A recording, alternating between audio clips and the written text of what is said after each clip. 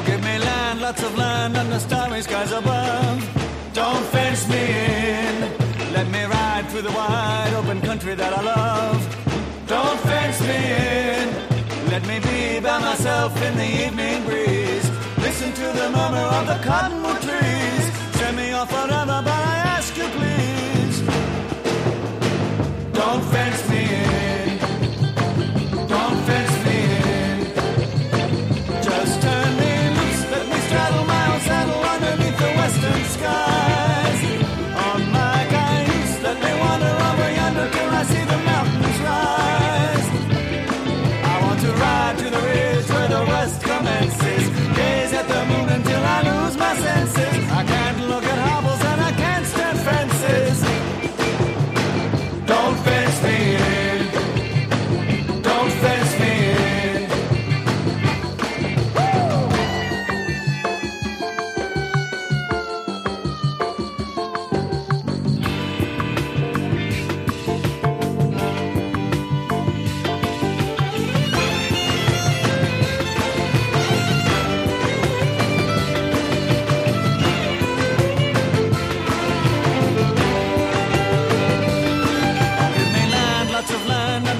Skies above, don't fence me in. Let me ride through the wide open country that I love. Don't fence me in. Let me be by myself in the evening breeze. Listen to the murmur of the cottonwood trees. Send me off forever, but I ask you please. Don't fence me in. Don't fence me in. Just turn me loose, let me straddle my own saddle underneath the western skies. On my cayuse, let me wander over yonder till I see the mountains rise. I want to ride to the ridge where the west commences. Gaze at the moon until I lose my senses. I can't look at hobbles and I can't stand fences. Don't fence me in. Don't fence me in. Don't fence me in. Don't fence me in. Don't fence me in. You know, Matt, Don't fence me in. you got to understand, we, Don't fence me in. Don't fence me in. all right, hang on. Don't fence me in. I'm trying to get my, Don't fence me in. here we go, here we go, here we go, here we go, there we go, there we go. You know, Matt, I have to, hang on. Now all the power is going out over here, hang on. There we go. Everything's acting kind of funky this morning. It must be the, ghost of elections past. Dude, you have to, of course we won an Emmy for last night's performance at America First Missouri headquarters. Of course we did. I must have pushed you know what I did? I pushed that little play it again button on there. That's why it does that accidentally. But thank you. Great job last night, Matt. Thank you so much. We were at America First Missouri headquarters last night. Hope you guys were able to tune in because it was really fun to watch. And the only thing that I really am disappointed with is the fact that one of my favorite guys, my brand new favorite guys, didn't wind up winning after all. I mean, you know, Fucking John G. that he didn't do as well as I thought he was going to do. In fact, I was waiting. I couldn't wait to ask whether or not he was going to be living rent free. You know who? Living rent free in the sign and in the background of Brenda Battle's mind. But I actually think that he still will. Who's going to be in your head for the rest of your life, Brenda? Fucking John G. Yeah, that's who. That's who's going to be in your head the rest of your life. But anyway, that's just a jokey joke time. The serious business at hand right now is that the repudiation of the left-wing progressive candidate, I think it's pretty safe to say that America rejected pretty much every single one of them. And there are some talks about how, indeed, in this case, and why I play this about the fact that John James, I'm sorry, what's his name again? John G. Right. He lost the election to Stabenow. And so up there in Michigan. So there's this talk that somehow, President Trump is so vulnerable in these the Rust Belt, and watch out for this. It's like, keep in mind, President Trump won in the Rust Belt in Missouri and Michigan and Wisconsin, as they call it. And they call it the Rust Belt. And unfortunately, that's a term. That's why the president won, is because the media and others call the thing the Rust Belt, when the fact of the matter is it's going to be shinier as the days go on. And people realize that. People understand that. But President Trump, it's a different election up there in Michigan when you're talking about more localized races. It just is. People vote differently there in their generals as opposed to their midterms, as opposed to their presidents, as opposed to their senators, as opposed to their congresspeople. That's just how people are. That's what people do. And so don't worry about those areas, but be mindful of the fact that the people that the Democrats and the media, and I don't see any difference between the two in any way, shape, or form. The difference between the Democrats and the media all promoted about 3 or 4 major candidates that they thought were going to be the ultimate repudiation of the left-wing progressive movement, the resistance, so to speak. Ocasio-Cortez won her race, but it was a humiliating defeat for Beto O'Rourke. And, of course, the Democrats, in their stupidity, are now going, well, boy, he's really positioned well to run for president in 2020. No, Beto O'Rourke just got his ass kicked by Ted Cruz in Texas, as I pretty much knew was going to happen. I couldn't imagine Texans going that way. Stacey Abrams in Georgia, she's about to lose her seat. That race is too close to call, but they're not going to have some gun-grabbing left-wing loon, in spite of what Oprah says. They're not going to have that person as governor of the state of Georgia. Then, of course, we had DeSantis and soundly defeating Gillum. And Gillum, again, another Hugo Chavez-like candidate who was absolutely, totally rejected by the voters of Florida, and DeSantis is the winner. It doesn't matter how close it is or what have you. The kind of negativity that borne out there. I mean, if Gillum had not been black, he wouldn't have even come near the level of votes that he got. So he had that kind of shimmer on him from the standpoint of being unique and exotic from that standpoint in Florida. But that's the only thing that really helped him. If he'd just been some run-of-the-mill Beto O'Rourke Democrat, whatever, he would have lost his rear end. But he did anyway, because he lost. So it doesn't matter whether you lose by 1,000 votes or 10,000 votes, you lost, and you're not governor of the state of Florida. That is for damn sure. Rick Scott handily defeating Bill Nelson there in Florida, the incumbent Democrat senator. So Floridians were not going to have anything to do with the left-wing loons. Indiana, Donnelly gets beaten by the Republican there. He gets cast out. Manchin holds on to his seat in West Virginia.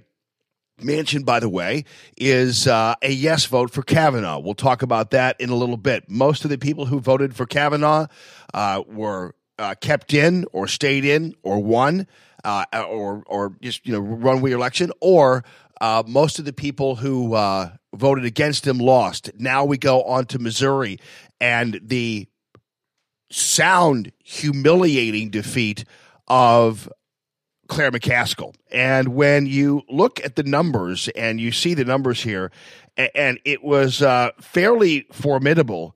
And if you look at certain counties who voted for Claire McCaskill, there were only maybe 4 counties that went for Claire McCaskill. And, of course, it was Boone County, which is roundly inhabited by the University of Missouri, Columbia, Missouri. He was beaten in Boone County. And, again, that's a very liberal enclave, mostly because of the students there and because of the fact that it's a university community, and that's how Columbia operates. That place was a cesspool from the very beginning, as evidenced by the fact that you had that loony professor down there. So we had Claire McCaskill beating Josh Hawley in Boone County. We had St. Louis County, Claire McCaskill beat Josh Hawley. And in Jackson County, Claire McCaskill beat Josh Hawley.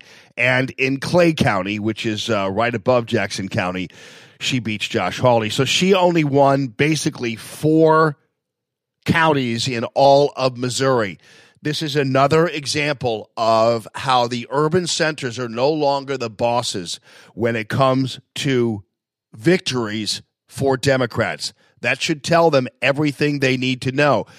Hillary Clinton can whine all she wants about the Electoral College because she wanted to go to Chicago and New York City and Dallas and Miami and San Francisco and wanted to become president that way. That's not how it works. You got to reach out to everybody. Everybody's got to be convinced you're the person, and if you don't convince them, then you lose. Claire McCaskill was beaten handily by Josh Hawley, and the vote totals 51-45. It wasn't even close.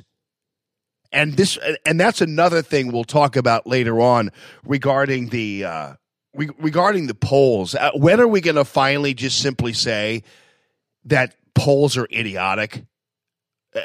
And Fox News and their brand new thing didn't work any better, because what happened is they wound up calling the overtaking of the House early before the polls even closed last night in California and other western states, which I thought was irresponsible of Fox News to do that. They declared the House being taken over by Democrats before the polls even closed. So whatever new system they had or whatever newfangled deal they had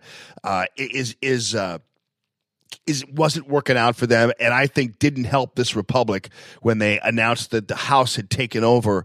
It did wind up happening, and now all we have, for instance, the next 2 years is the Democrats having enough rope to hang themselves with. They're going to have all these stupid hearings and everything else, and they're going to prove themselves to be truly uncommitted to the things that are important to this country, including our economy, including our borders, including trade deals, including our blue-collar workers.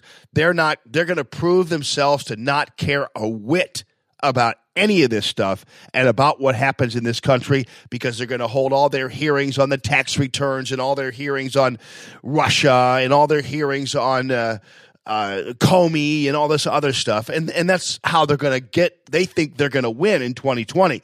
All they present themselves is as a foil for President Trump. He'll be running against them. We'll be fundraising against them.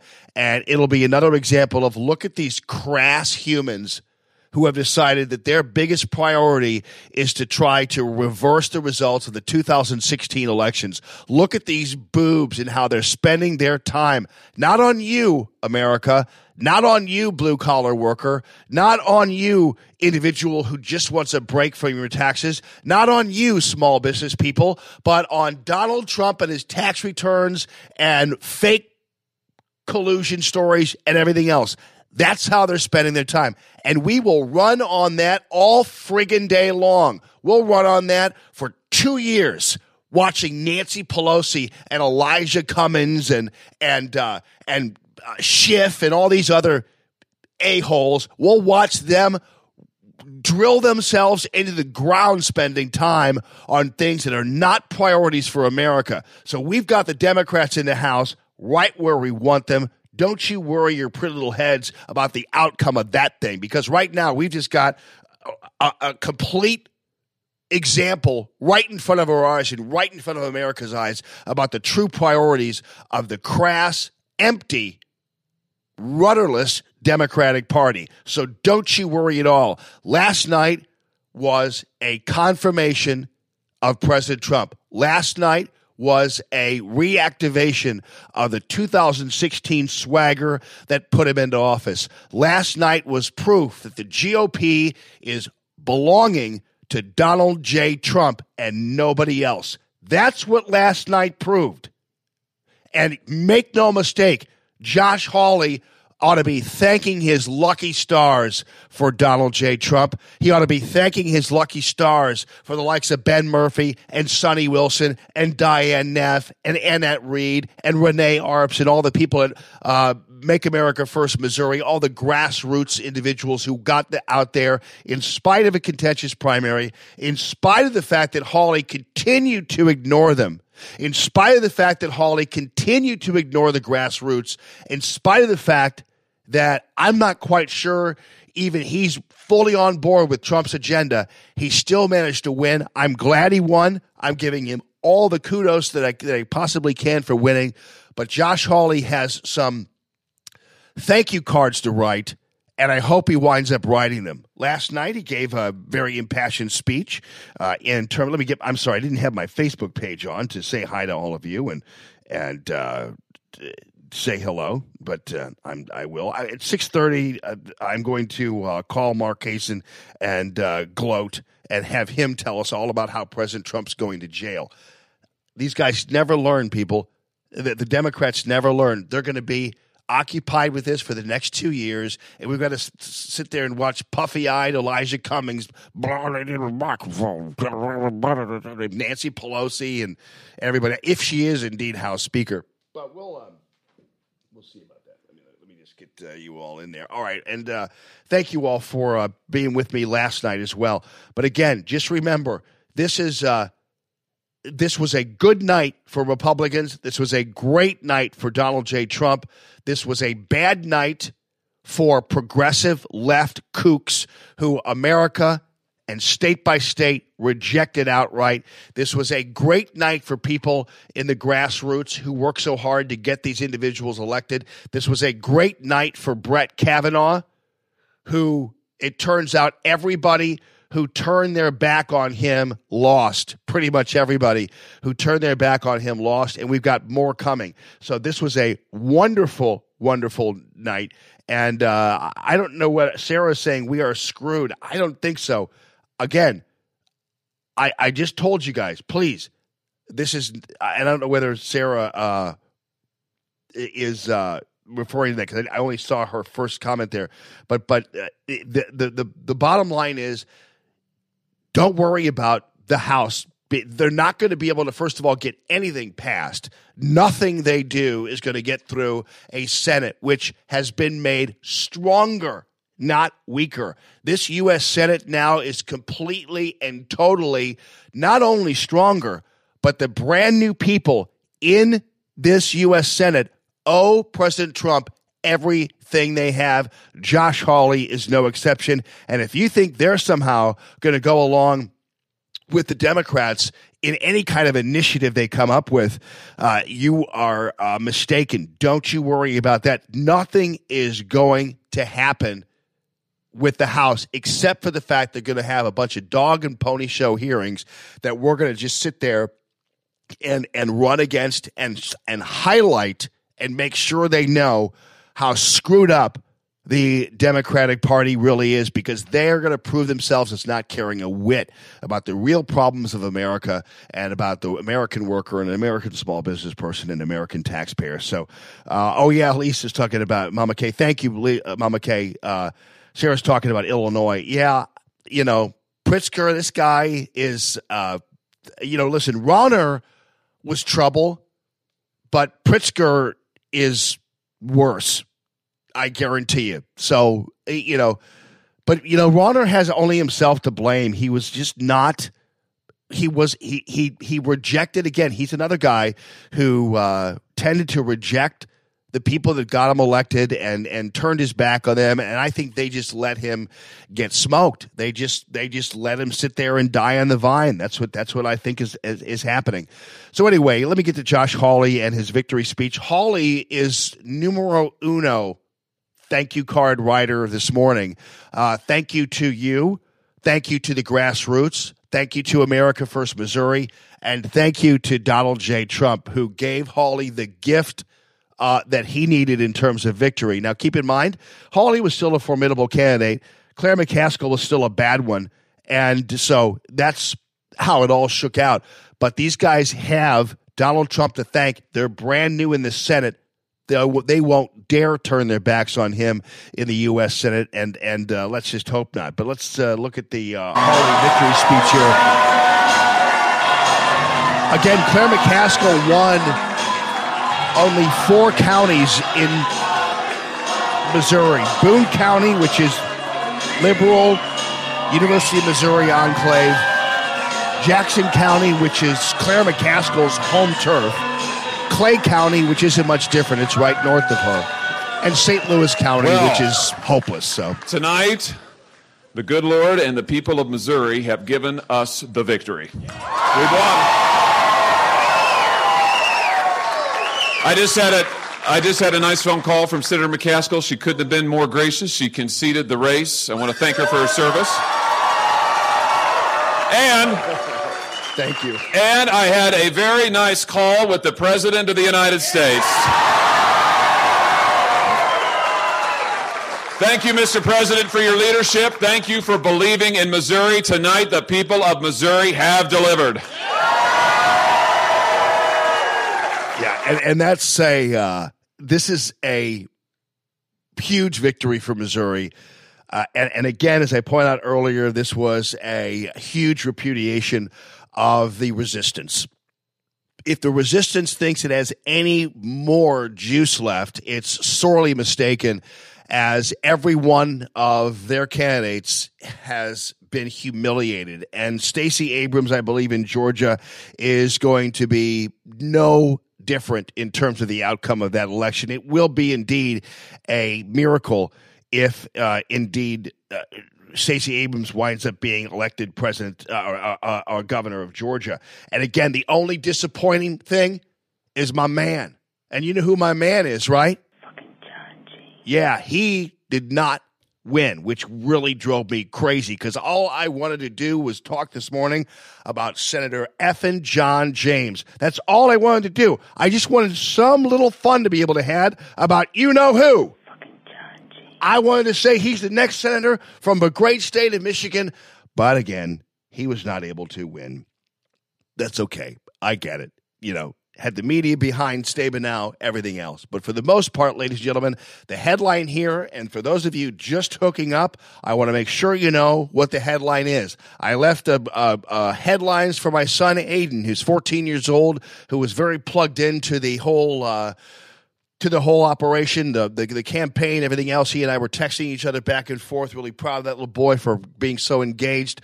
But I left him a message this morning on his phone, and I will tell you right off the bat, the headline here is that the Republican Party is squarely Donald J. Trump's party, that the United States of America still remains steered by common sense conservatism and regular people. The House, which is obviously a different kind of animal, has been taken over by the Democrats, who are going to summarily expose themselves as being crass, mercenary, left-wing loons who care nothing about the American worker, who care nothing about your economy, who care nothing about the economy, who care nothing about border security, who care nothing about national security, geopolitical security, none of that. They're going to hold a bunch of hearings. They're going to make fools of themselves, and they're not going to come up with one saleable idea to the regular American Joe.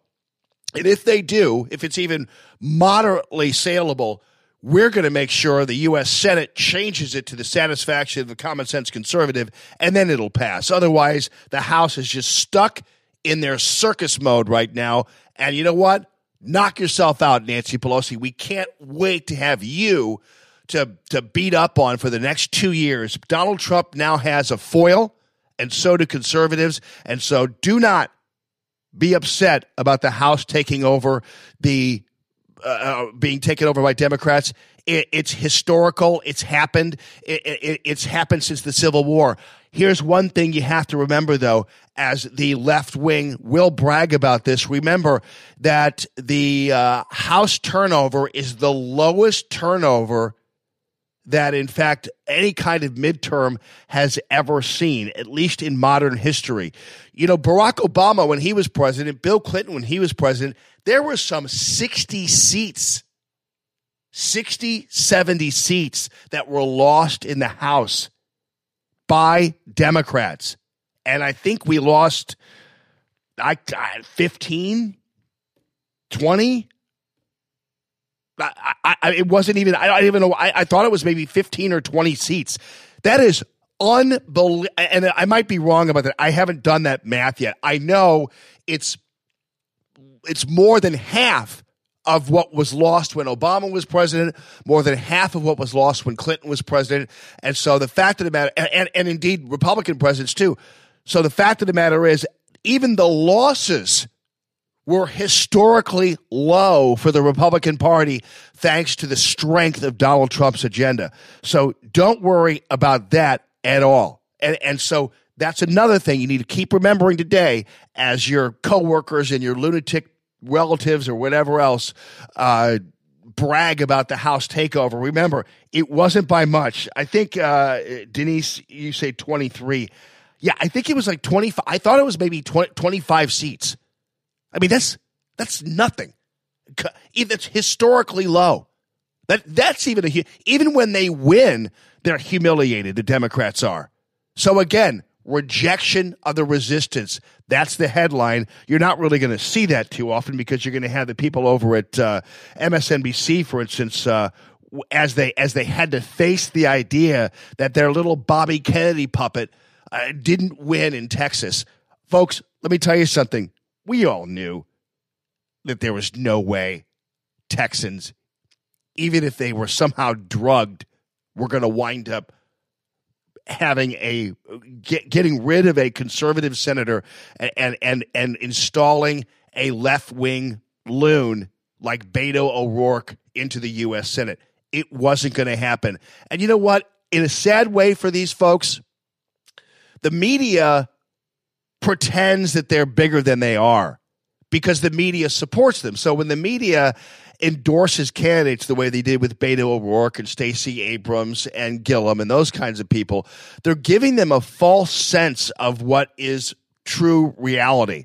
And so all their polls, and by the way, we'll get to that in a second because the fact of the matter is it about time we go ahead and just admit and say that polls are useless now? That polls are meaningless, that polls mean nothing, that polls are a waste of time? Is it time finally to stop listening and stop watching polls that are wrong, that are usually juiced by some organization that wants a particular outcome? And isn't it time we just finally said no to polls? And polls, by the way, have no news value. Polls are ways in which news organizations and others create their own news. I mean, it's actually the ultimate fake news is the poll. The polls provide nothing of value to a voter. Can anybody think of one thing that a poll provides to a voter that is useful information? Can anybody think of one thing? No. Can anybody think of one thing that a poll provides a news organization? Oh, yeah, right. You could think of 10 things it provides a news organization because it has content all of a sudden that it can talk about. It has the horse race that it can talk about. It has the ability to manipulate results to promote a candidate it likes. I mean, on down the line, polls are effed. Forget about them. It's about time. Everybody who was in some kind of narrow fight, the Josh Hawley McCaskill candidacies, they're always talking about how close they were and how this Josh Hawley humiliated Claire McCaskill. Those numbers were not anywhere near any poll we saw anywhere. But you just mentioned Rick Scott. Rick Scott won, defeated the incumbent. The polls were not showing that was going to happen. DeSantis defeated Gillum. I mean, on down the line. The fact of the matter is the poll, and we'll talk about this later because it needs to be addressed. The poll, news organizations need to reject the poll outright, but they won't do it because it's news, and it's an ultimate fake news. It's made up most of the time. It's not even remotely scientific. Fox News tried to go in the other direction and wound up actually doing more harm than any of the networks did. in terms of calling the House takeover before the polls even closed, which is completely irresponsible and should not have happened. And unfortunately, I don't know what's going on over there, but the Murdoch boys have a lot of people by the short hairs over there, and so I just don't understand what's happening. But again, this is not proper to call an election before the polls have closed. It just isn't. Specifically an election where there were a number of House seats still in the balance in the West Coast area. And so to say already that the House was taken over can keep a lot of people at home or keep a lot of people from voting, whatever. And that's the thing. Father Tom says pollsters appear to be scientific. Yeah, they do, but they're not. And all it is it's the ultimate fake news. Just remember that. Anyway, the MSNBC, it was fun watching the long faces over there as they had to be dragged kicking and screaming into the Ted Cruz win. That was pretty funny to watch. Hey guys, I got to interrupt. In the re-election, we have a big call. This is out of Texas. NBC News is projecting Ted Cruz will return to the Senate from Texas. Why so glum, chum? Republicans will be guaranteed control of the Senate as a result. It's like a morgue over there at MSNBC. I mean, can you act any more obviously unhappy? I mean, visibly unhappy, Brian Williams? I mean, I guess other than the fact that when you were basically fired for lying, but I mean, that would have been one time when you looked unhappy. But honestly, guys, don't hide how you feel now.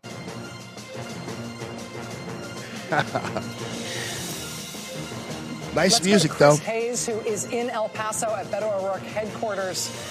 Chris Hayes, we've been going back to you all night long as we've been watching this almost unbelievably close race unfold. NBC now projecting that Ted... And it was only close because Beto O'Rourke was propped up by the left-wing media syndicate. Beto O'Rourke wasn't going to be the next U.S. Senator from Texas. And most people knew that, but he was propped up by the people in the left-wing media, and they're the ones who helped him the most, as far as I'm concerned. That's how the whole thing went down. Beto O'Rourke was a paper tiger from the beginning. Reelected. I got to ask you about how it feels in the room and whether or not people in the room have absorbed that call. I don't think they have absorbed it at all, to be totally honest. Loud music playing, it's filled. I mean, someone earlier tonight, a Texas Democrat who's elected, described the math in Texas like being in a prison and trying to get up over the wall. He said you could try a million different ways. It's a tall wall and it's really hard. And Beto has done a lot to get up over that wall. It looks like he's going to fall short. I also just talked to a Texas Democratic a Texas source who said already it's the best night, just to put this in perspective, for Texas Democrats in a generation. Okay, yeah. So, well, they're looking at it, and I could see that because they had a candidate who ran against Ted Cruz, and Ted Cruz was, as they say, a polarizing figure, that's for sure. But, yeah, for Democrats to have made a run at him that way is pretty formidable, but they didn't win. And most of it was propped up by the left-wing media. Beto O'Rourke had no ideas. It was only resistance hate against Ted Cruz. And it didn't work, and you lost. And so, yeah, you could say it's the best night for you, but, knock yourself out. Do what you want to do. Locally, we had, of course, the amendments, and we had a couple local races that were important to talk about, and we were watching last night, even late last night. Sonny Wilson's going to be in here in just a little bit. We'll talk more about that. But it appears that Nicole Galloway wound up actually winning the state auditor's race, which is bad news because Amendment 1 did indeed pass.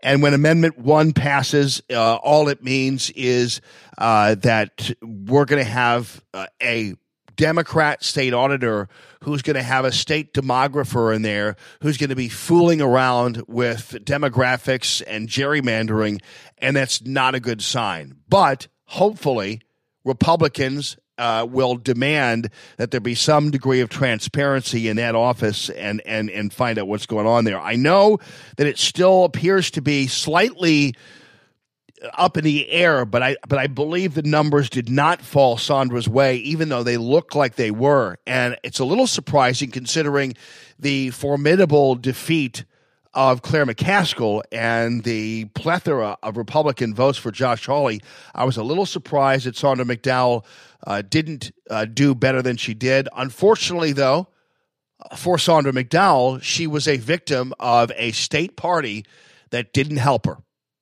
And that's something that we need to look for and talk about and see in terms of what happened with Sandra McDowell's candidacy and why didn't the Missouri State GOP support her more? And if they had supported her more the way they supported Josh Hawley, would she be the state auditor? And would we be less likely to have another gerrymandering festival with Boone County, Cook County-like gerrymandering that will create a Democrat mafia? That's my biggest concern. And so when we go back in time, and I'll ask Sonny about this because he tried to help Sandra McDowell and did some good work there, but the state party didn't come through, in my opinion, for her. And so we've got a few people that we'd like some answers from on that, because there's no reason why Sandra McDowell should not have gone the way of Josh Hawley. So there was obviously some disconnect there between the votes for Josh Hawley and the votes for Sandra McDowell. And so that was purely disappointing from the standpoint of us being able to stave off any damage done by Amendment 1. The good news is Amendment 2 for the Constitution as it comes to medical marijuana did indeed pass, and it looks like the road tax failed. Missourians, thank you.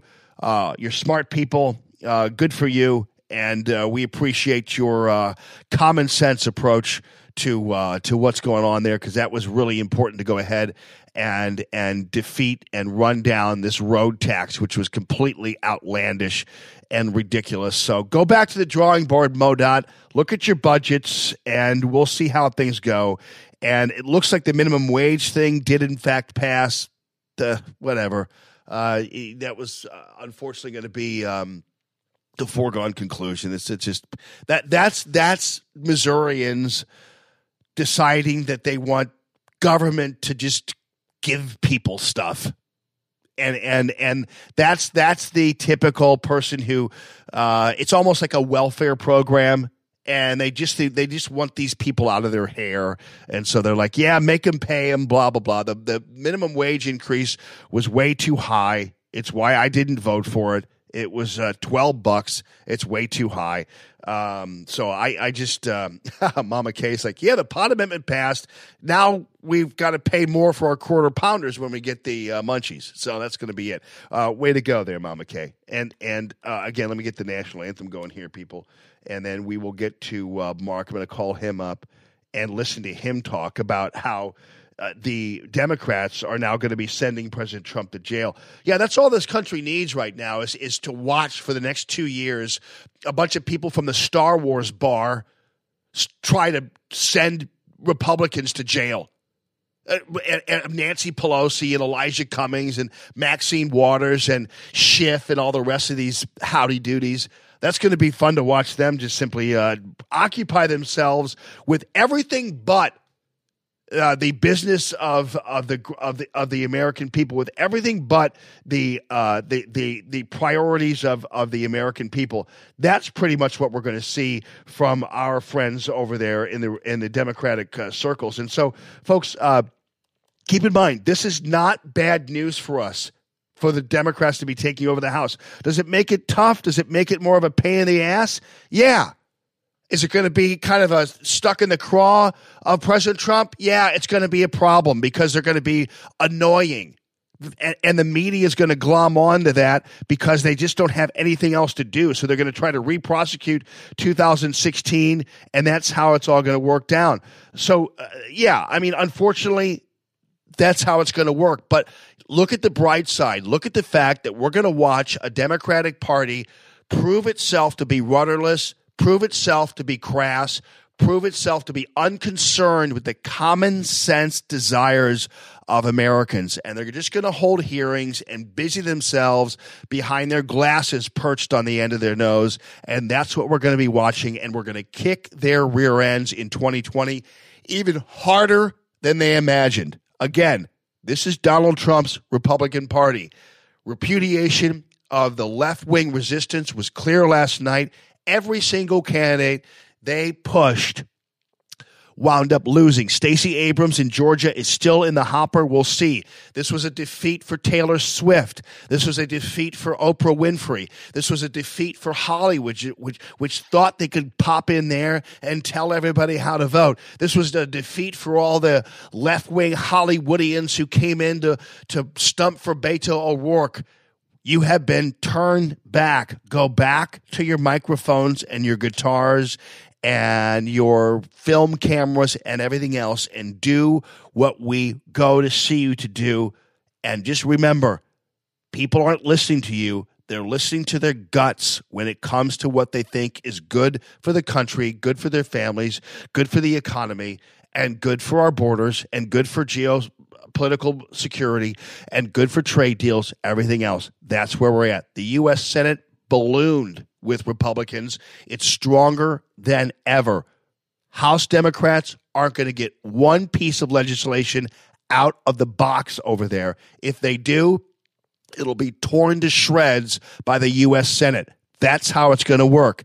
And don't count on them to be coming up with anything commonsensical, even if it's remotely something that can be worked into something beneficial to Americans. The Republican-led Senate will take it over, adopt it, change it to their liking. It'll become their bill that they'll use to prove that Republicans are the ones who are insincere. And let me tell you something. The only thing I'm really worried about is the fact that effing John James didn't win the U.S. Senate there in Michigan. That, to me, is one of the downsides of the midterm elections, is that I can no longer say Senator effing John James. Darn it. Ladies and gentlemen, our national anthem.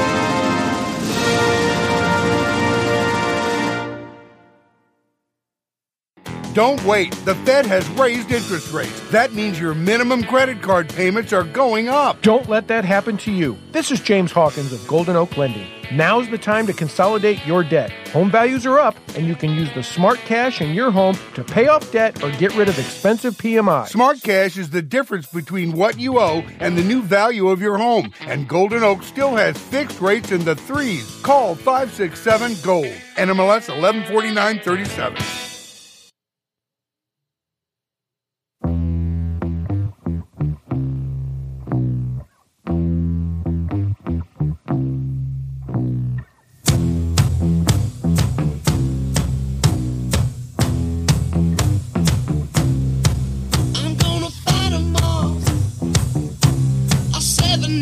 Army couldn't hold me back.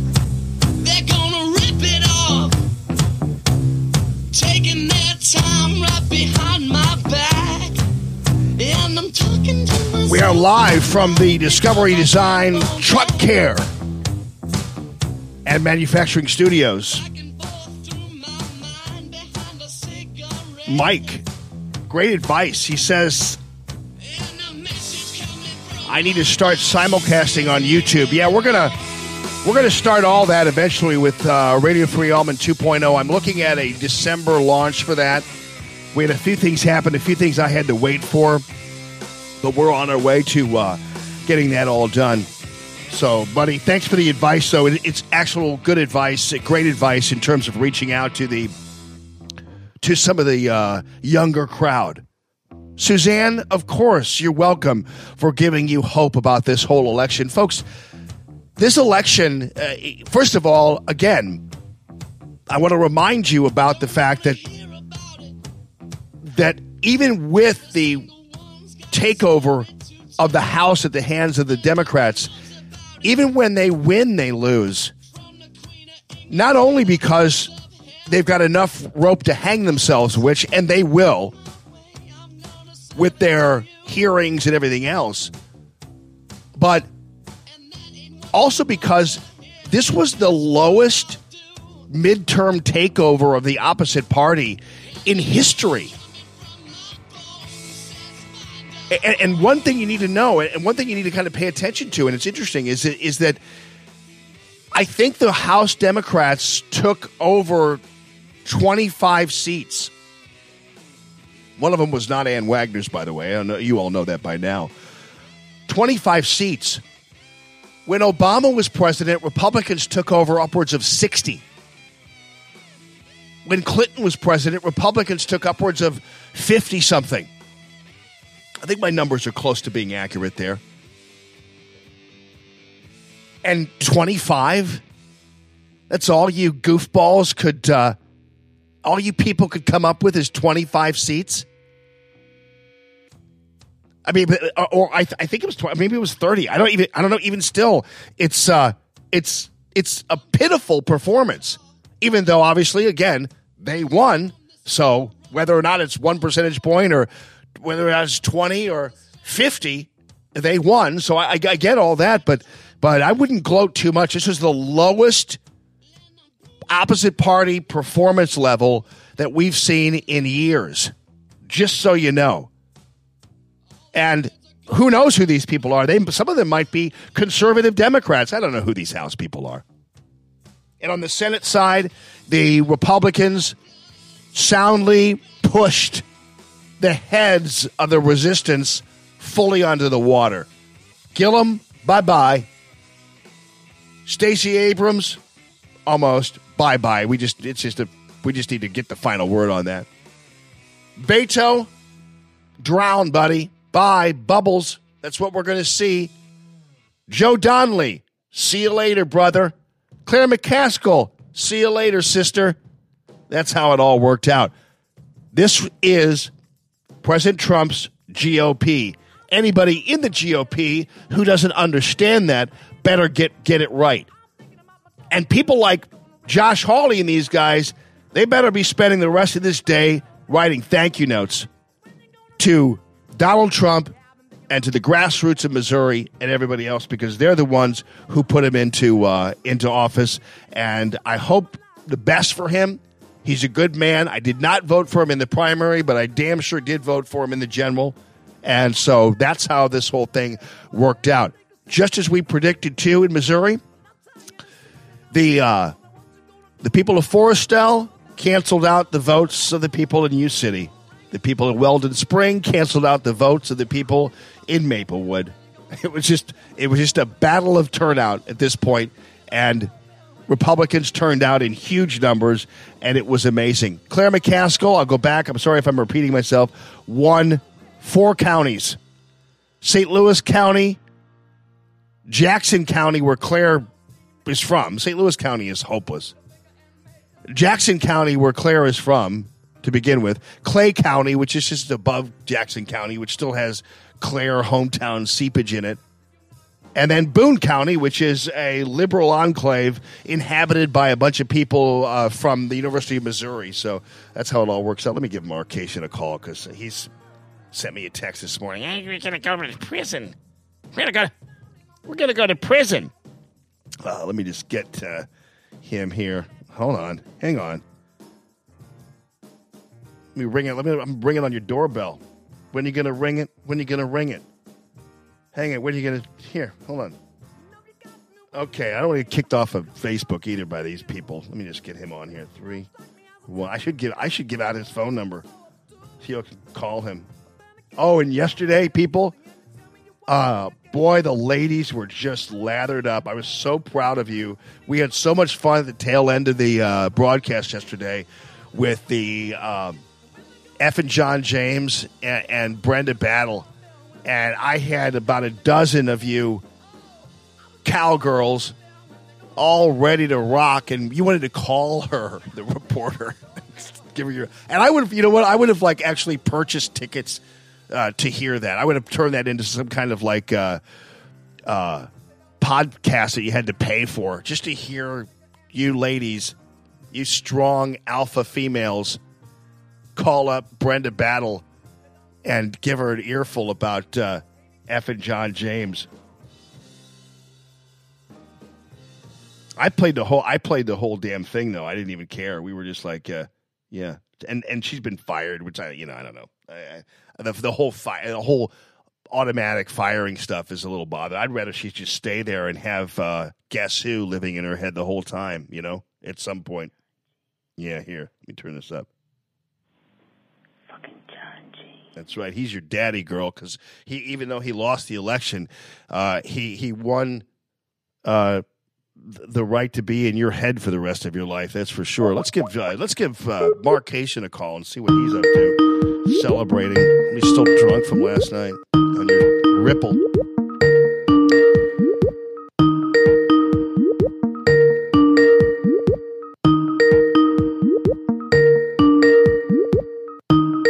He's not answering his phone.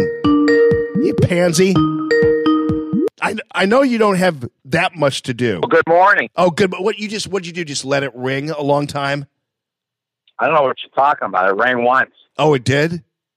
Well, yeah, I have 30,000 witnesses who say it rang multiple times. So I'll take that to trial. What? It's called cell phone technology. Okay, whatever. All right. So, hey, what a great night for the GOP last night. It was a complete repudiation of the resistance and all the resistance cast of Star Wars bar characters who were running for the U.S. Senate and some of the House seats. I will tell you, too, Mark, that even when Democrats win, they tend to look like they're losing. How is it possible you could have that few House seats? I mean, when in the midterms during Obama and the midterms during Clinton, Republicans got 60-plus seats. You guys got like 25. What's up with that? Well, first, I'm going to surprise you in a lot of things that I'm going to say, but that's good because I should surprise you. In the first place, as far as the vote, realize that the Democrats won by 7%, which is more than 2010. However, there was gerrymandering that affected the number of seats. So that's another story. But I want to make a point on your side. If you look at the map, because you really need to do that, you need to look at the map and look at the red and look at the blue, and you will see that as it's been in the entire history of my life in this country, in my voting life, this country is conservative. The map is red. Wow. What a major victory. We managed to get Mark Cation to accept the fact that common sense conservatism in all of its brilliance is now fully installed into the hard drive of the United States of America. Thank you, my friend. Yeah. See, what you have to realize, though, is I am a radical leftist, and I always have been, right. and I always lose elections. Yes, because what I want, you're kind of like, you're kind of like mainstream Republicans. Well, let's put it this way: you don't have a lot of people like Ocasio-Cortez out here that are pushing all of these very excellent, radical ideas that would change the country in such a good way. But that's not where this country is, and I understand that. The only thing that I've ever won, essentially, is that the Supreme Court changed the United States of America in the 1960s and 70s, so it'll never be like you guys want it ever again. And that's a good thing. But we lose elections. I felt horrible for Abrams and Beto and the Gillum. Terrible. This is a racist country. I understand that. Oh, come on. You know what? Come on. This is not. Are you kidding me? Did you see all the love that was given to Abrams thanks to the Oprah shake? And nobody. It's not a matter of being racist. At what point are black people who have bad ideas finally just going to finally own up to the fact that it's not because you're black, it's because you're a horrible candidate and you have bad ideas? Well, you know that Abrams and Beto and Gillum were excellent candidates, and they came very close. But Mark, that's the way it is in politics. How dumb do you have to be to run for governor of Georgia and promise to take people's guns away?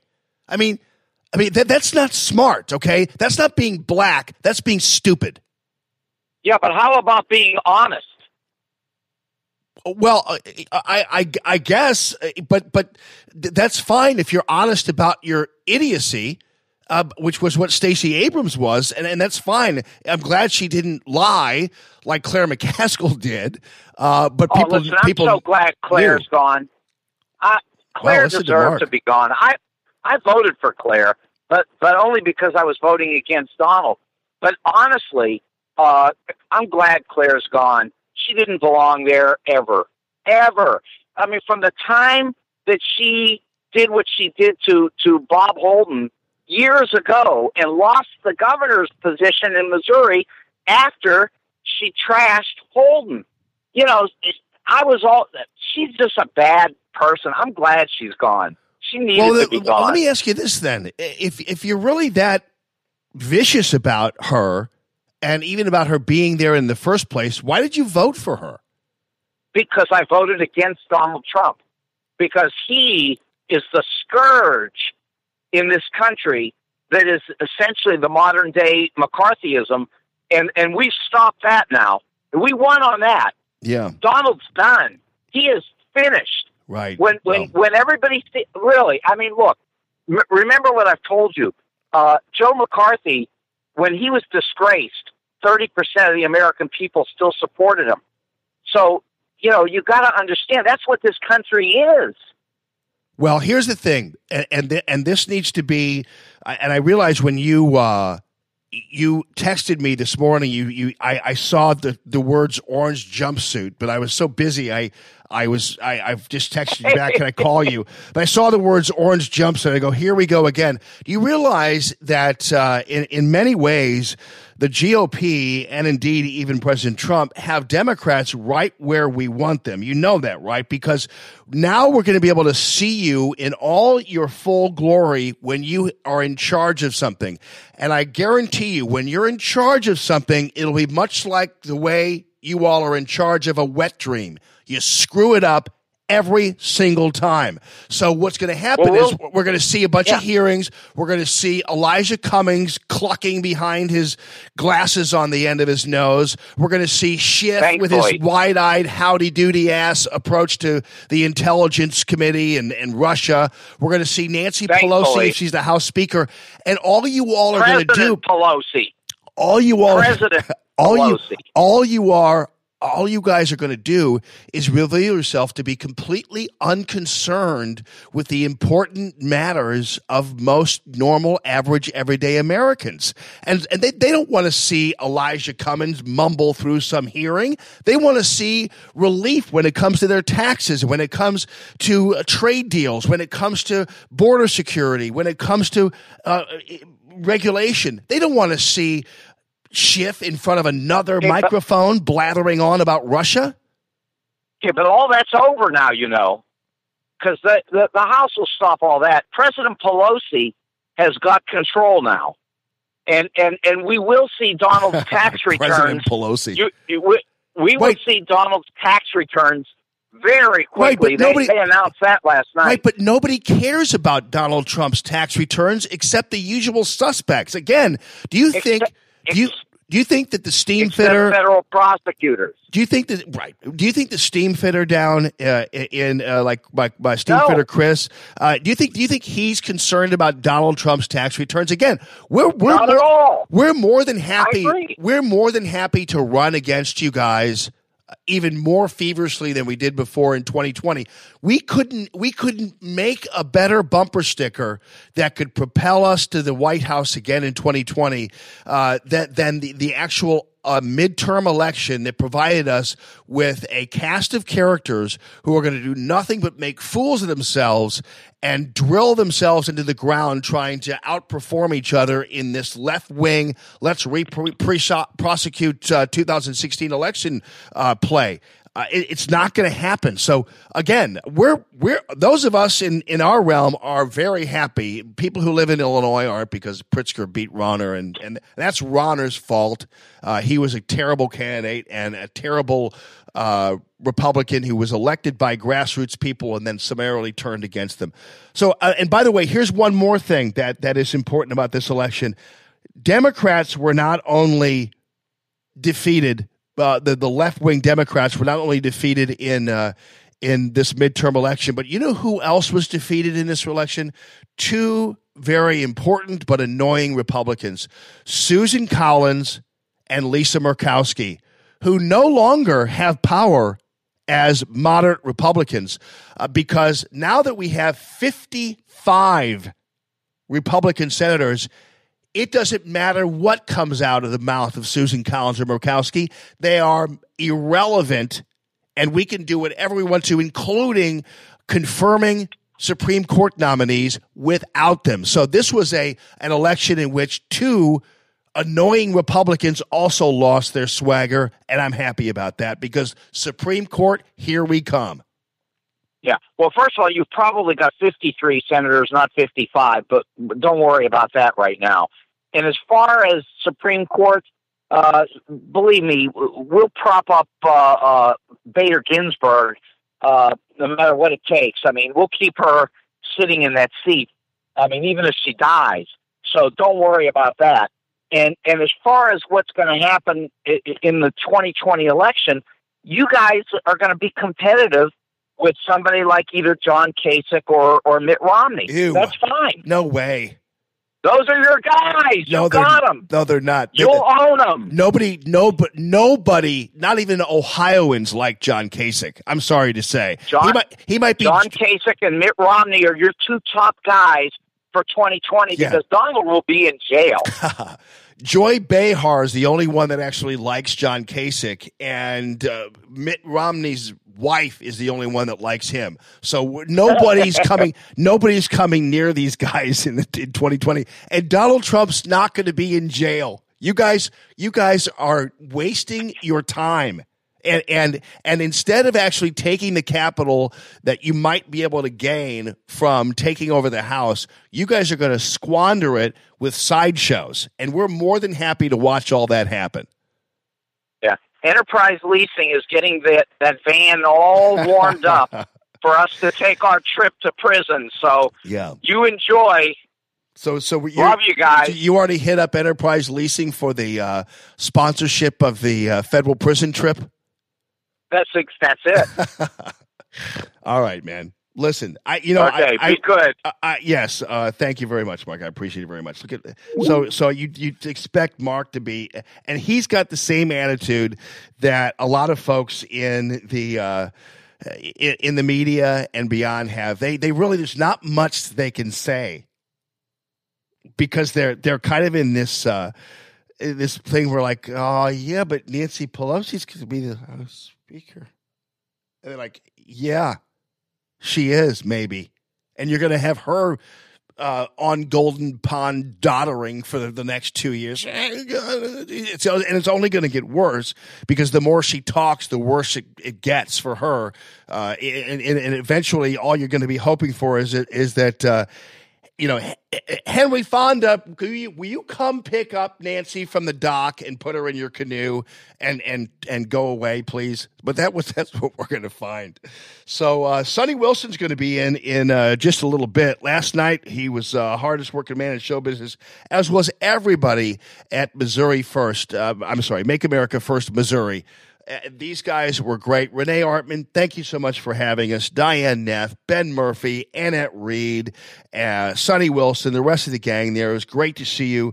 Matt did a great job with this setup. I hope you guys appreciate the fact that we were there. I was kind of amazed, by the way, that we had as many viewers as we did on Facebook that evening, because every TV in the area was turned on to some station watching and everything else, and yet we still had the ears and eyes of a lot of people, and that was really a great sign, and I really appreciated the fact that you folks tuned in, and I know a lot of you couldn't, and I totally understand that, because it was a busy night for everybody. So we had, in general, a very good night. I think the one thing that I'm very disturbed about is the state auditor race, and Sandra McDowell not being able to pull that off, at least the way we're looking at it now.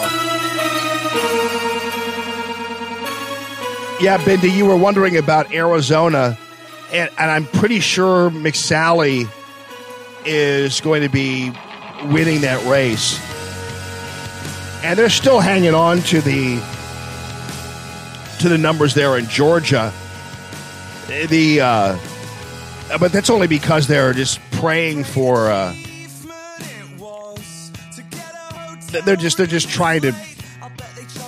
They just won't admit she lost, and certainly they won't admit that Oprah's girl was soundly defeated. But again, Kaysen saying, "Yeah, everybody's racist." It's like, no, sometimes you're black and you have stupid ideas, and that's just the way it goes. It's not your blackness. It's your stupidity.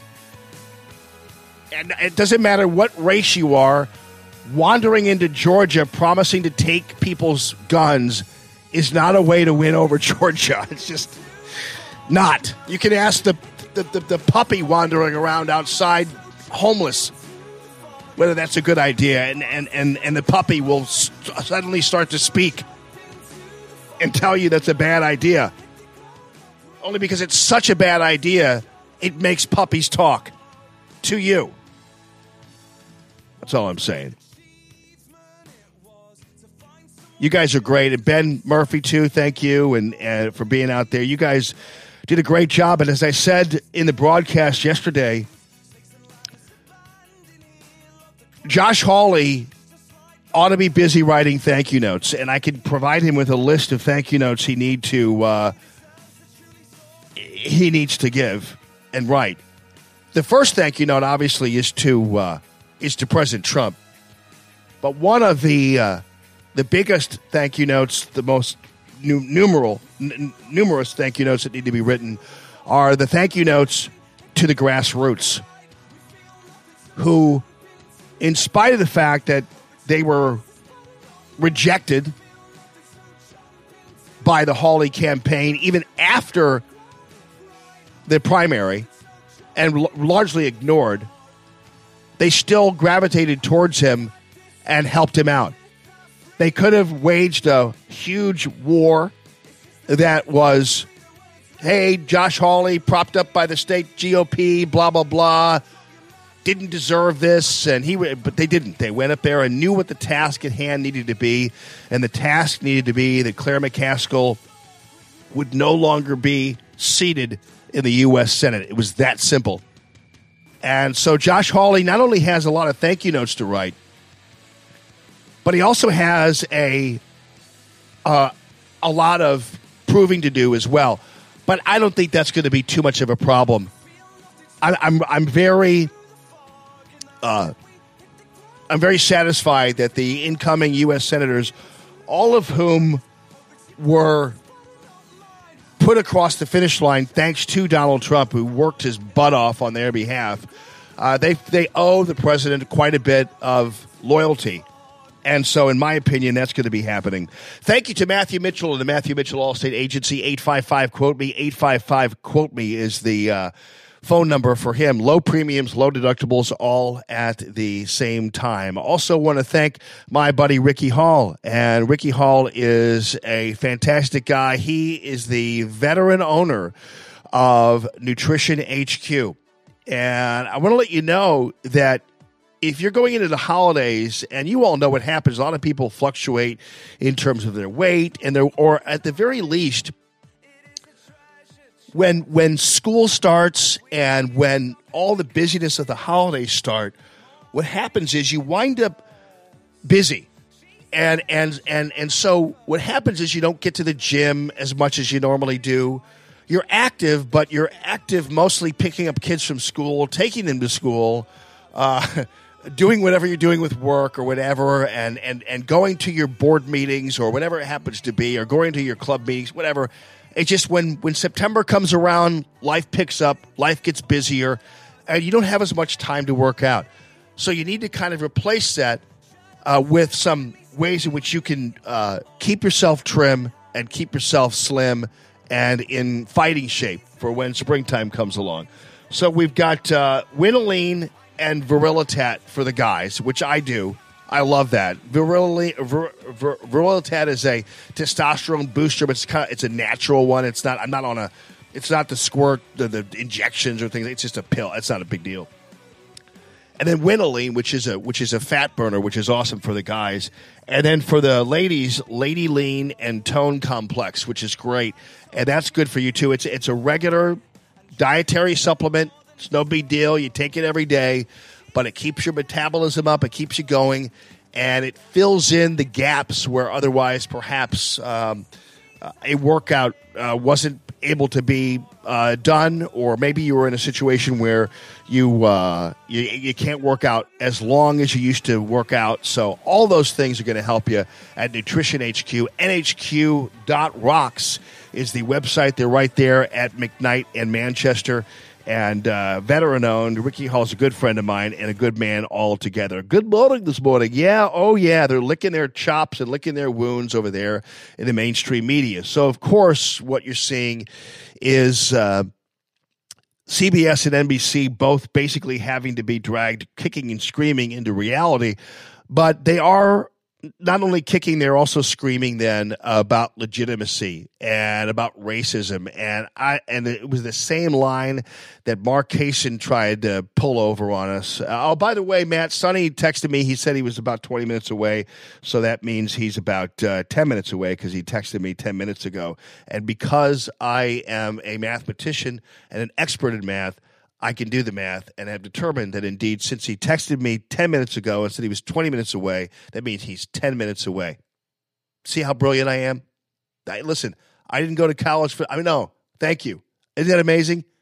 That's the kind of brilliance you get with Radio Free Alma, that instant ability to do math right in your head that way is incredible, as far as if I do say so myself. Just want to let you know. So anyway, and now he's 9 minutes away, because I just talked for another minute, and since he said 20 minutes, it was 10 minutes ago, and I spent another minute talking about it. Now it's 9 minutes away. Look at me. I'm a genius. I don't even have an abacus in front of me, and that's the kind of amazing thing you get. Oh, okay. Steam fitter Chris had to bring up trigonometry. Great, buddy. I don't even think I even saw trigonometry. I think I might have seen it. Then I saw it again. And then I saw it again in summer school and college. And then at that point, I must have figured out some way that math was not going to be important at this juncture in my life. But guys like Steamfitter Chris, though, those guys have to know math, man. They're engineers. They're guys that are, you got to know that kind of stuff.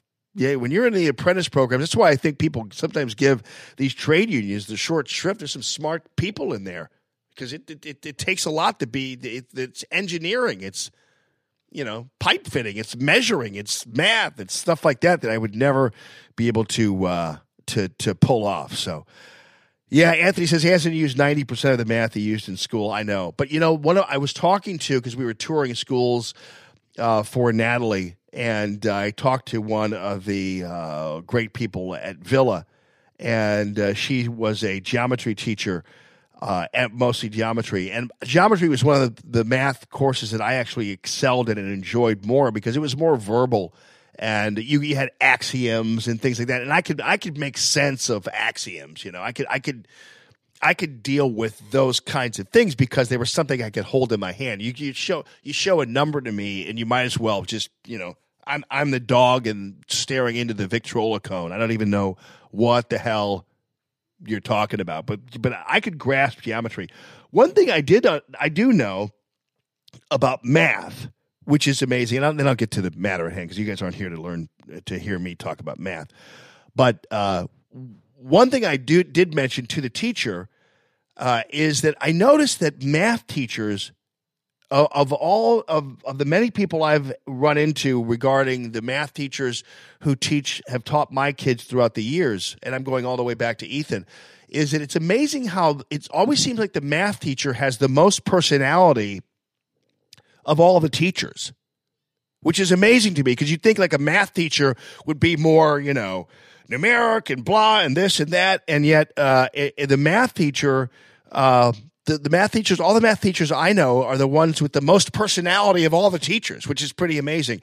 And she explained to me, she said, well, I think that it has to do with the fact that it's so hard to be able to get across to the students' interest in math. Math sometimes will turn a lot of kids off, and usually it's because if they're not good at it, they don't like it. So that's kind of how things go. So you have to find a way to put a sunny sheen on math. And so it helps, maybe it's natural, that math teachers oftentimes are the ones that have the most personality because they're having to kind of sell an otherwise mundane product to the kids. So maybe that's it. But either way, I've noticed one thing throughout my history is that the math teachers always seem to be a little more, have a little more personality.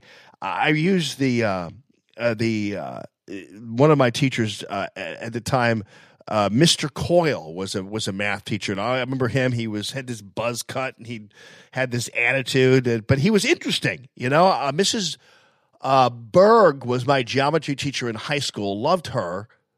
Mrs. Brandstetter was my third grade teacher, but she was also a math whiz, and so I liked her. So I kind of got I like my math teachers more than I like math. Let's put it that way. Anyway, speaking of the math, left-wing people, they didn't like the math last night. The math that turned out that they were on the losing end. This was an entire and immediate and obvious.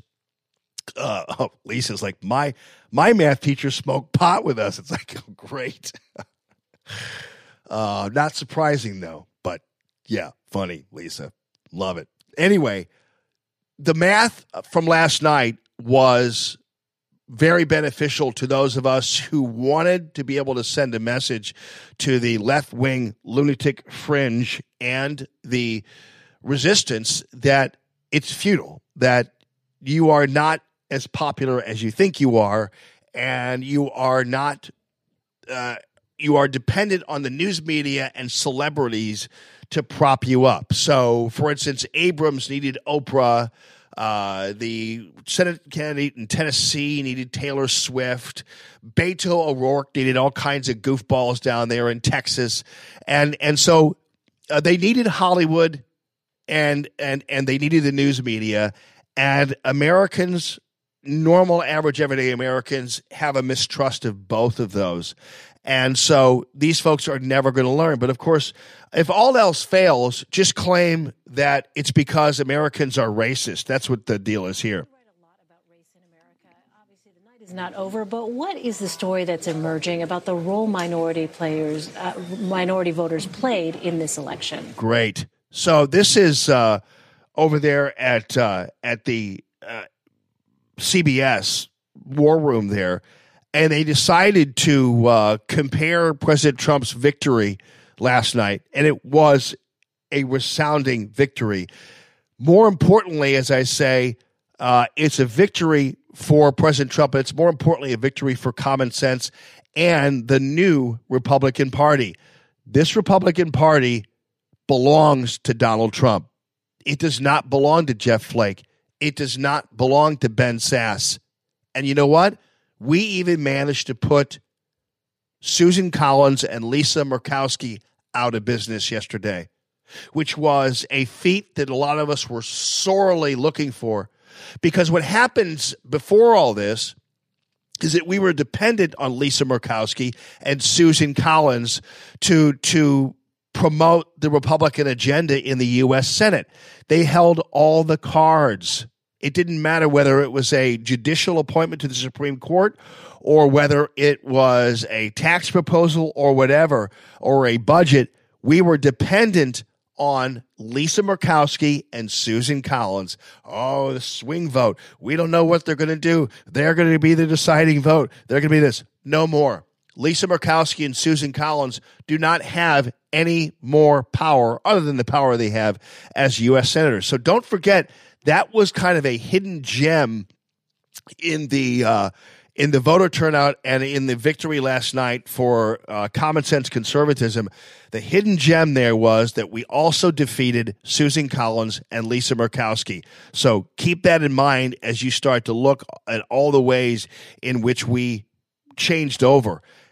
Keep in mind also, it was a huge victory for us in the House being taken over by Democrats. Wait for it here, because what we're going to see, and what I told you earlier, is we're going to see a Democratic Party that is going to be more intent on revealing itself. And whenever they reveal themselves, especially when they're Elijah Cummings, Maxine Waters, Schiff, and Nancy Pelosi, when they're left to their own devices, they are a bunch of circus clowns.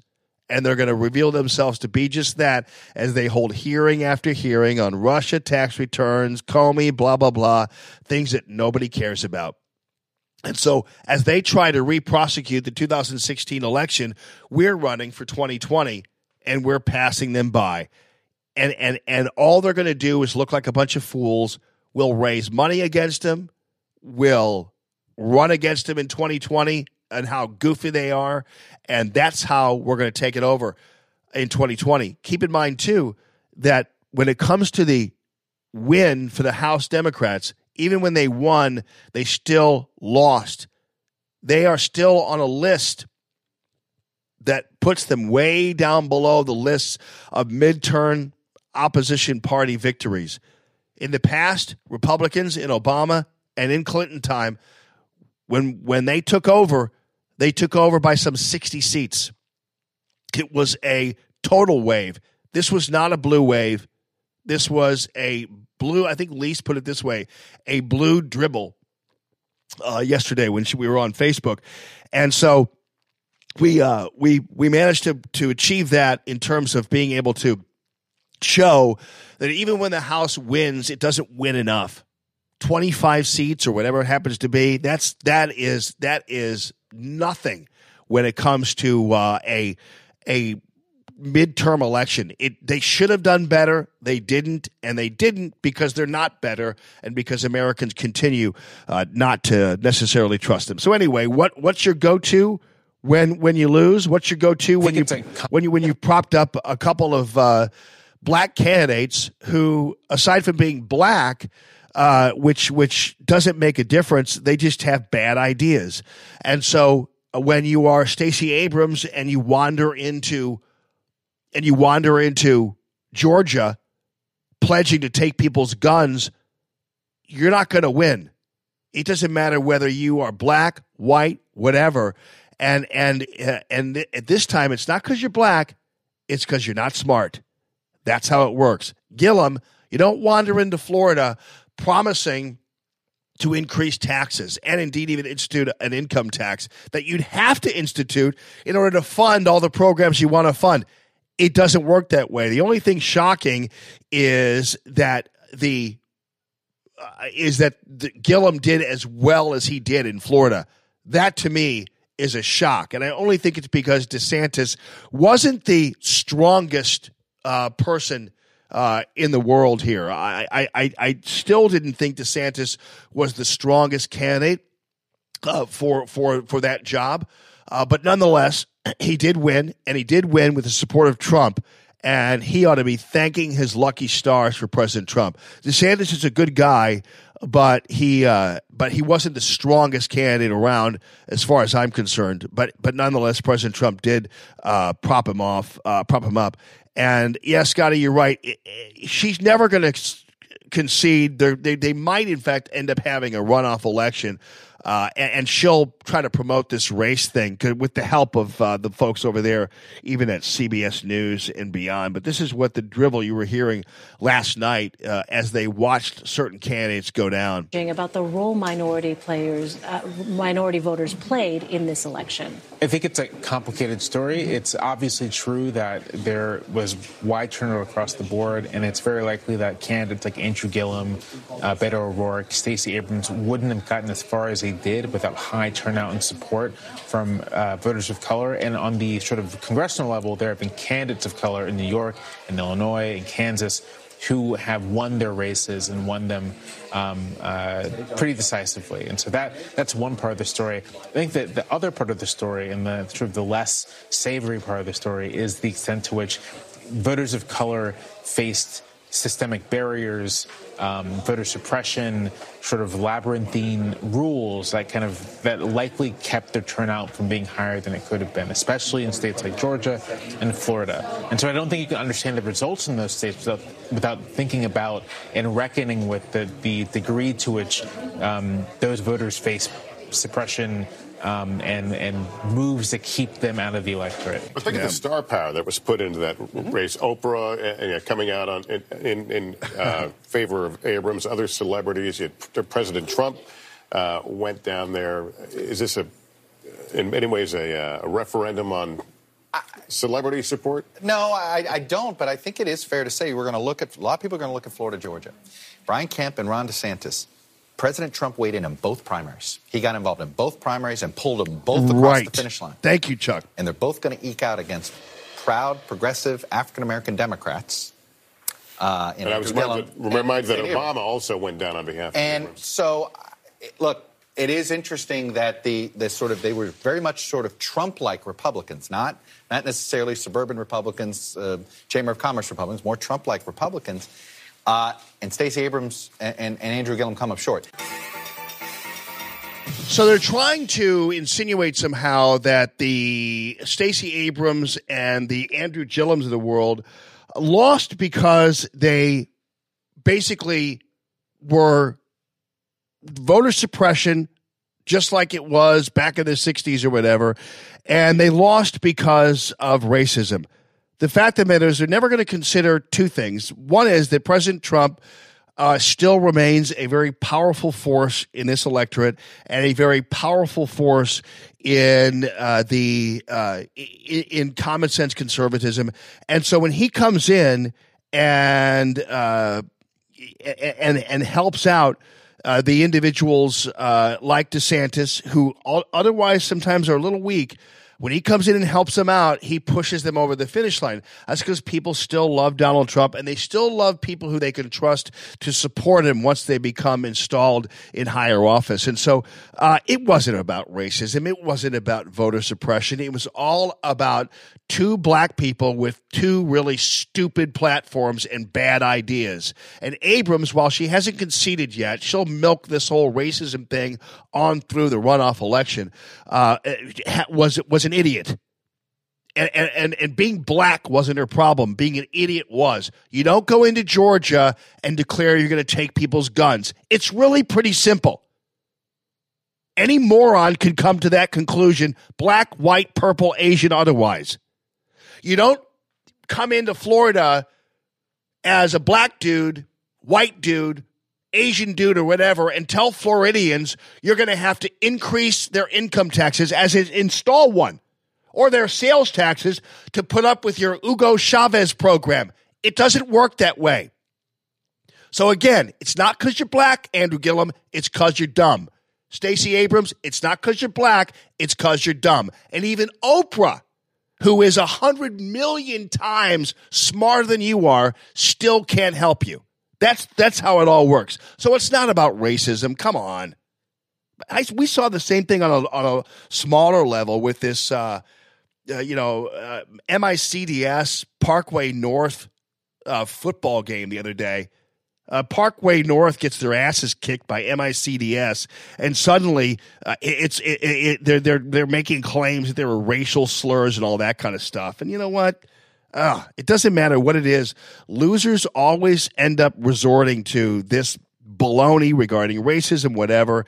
And let's face it, she had a bad idea. Let us now relax. Let us now take a deep breath.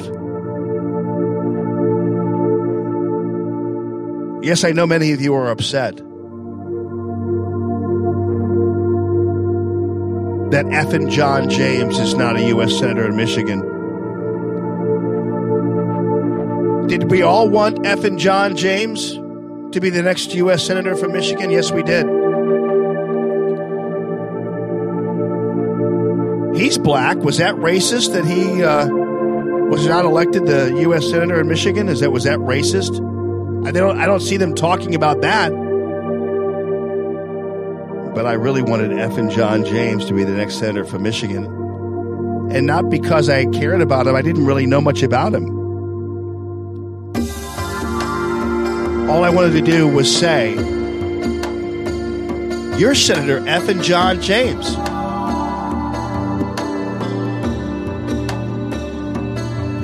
But you know what?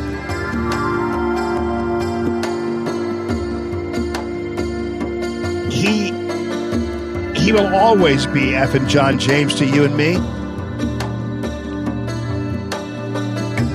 Nothing changes that. He will always be effing John James to you and me. Fucking John James. That's right. That's right. He's always going to be our favorite effing John James, whether he lost or won or whatever else. And you know what he'll always be to Brenda Battle, the reporter there at the newspaper who didn't want him to win? He'll still always be effing John James to her for the rest of her life. I don't want to see people fired. I never do. But if we had to go through all of this and realize that there's an American journalist out there with a man living in her head named fucking John James, then I believe this election and everything surrounding it was indeed worth it. Now back to breathing. Jesus, loud. What the hell? How could yoga music be overmodulated? It's not because I turned it up either. I wonder if this yoga music has... Yes, everybody. What a wonderful day it was, and wonderful night it was last night as we lured the Democrats into the trap that we wanted to set for them in the beginning. Yes, people, put your hands together and look up at the sky and realize that we are going to see up in the sky and on the stage and in the news media a bunch of Star Wars bar characters holding hearings. We're going to see glasses perched on the nose of Elijah Cummings. We're not going to understand what he says because we actually never do. But he'll be saying something about federal investigations or something of that sort. We won't know.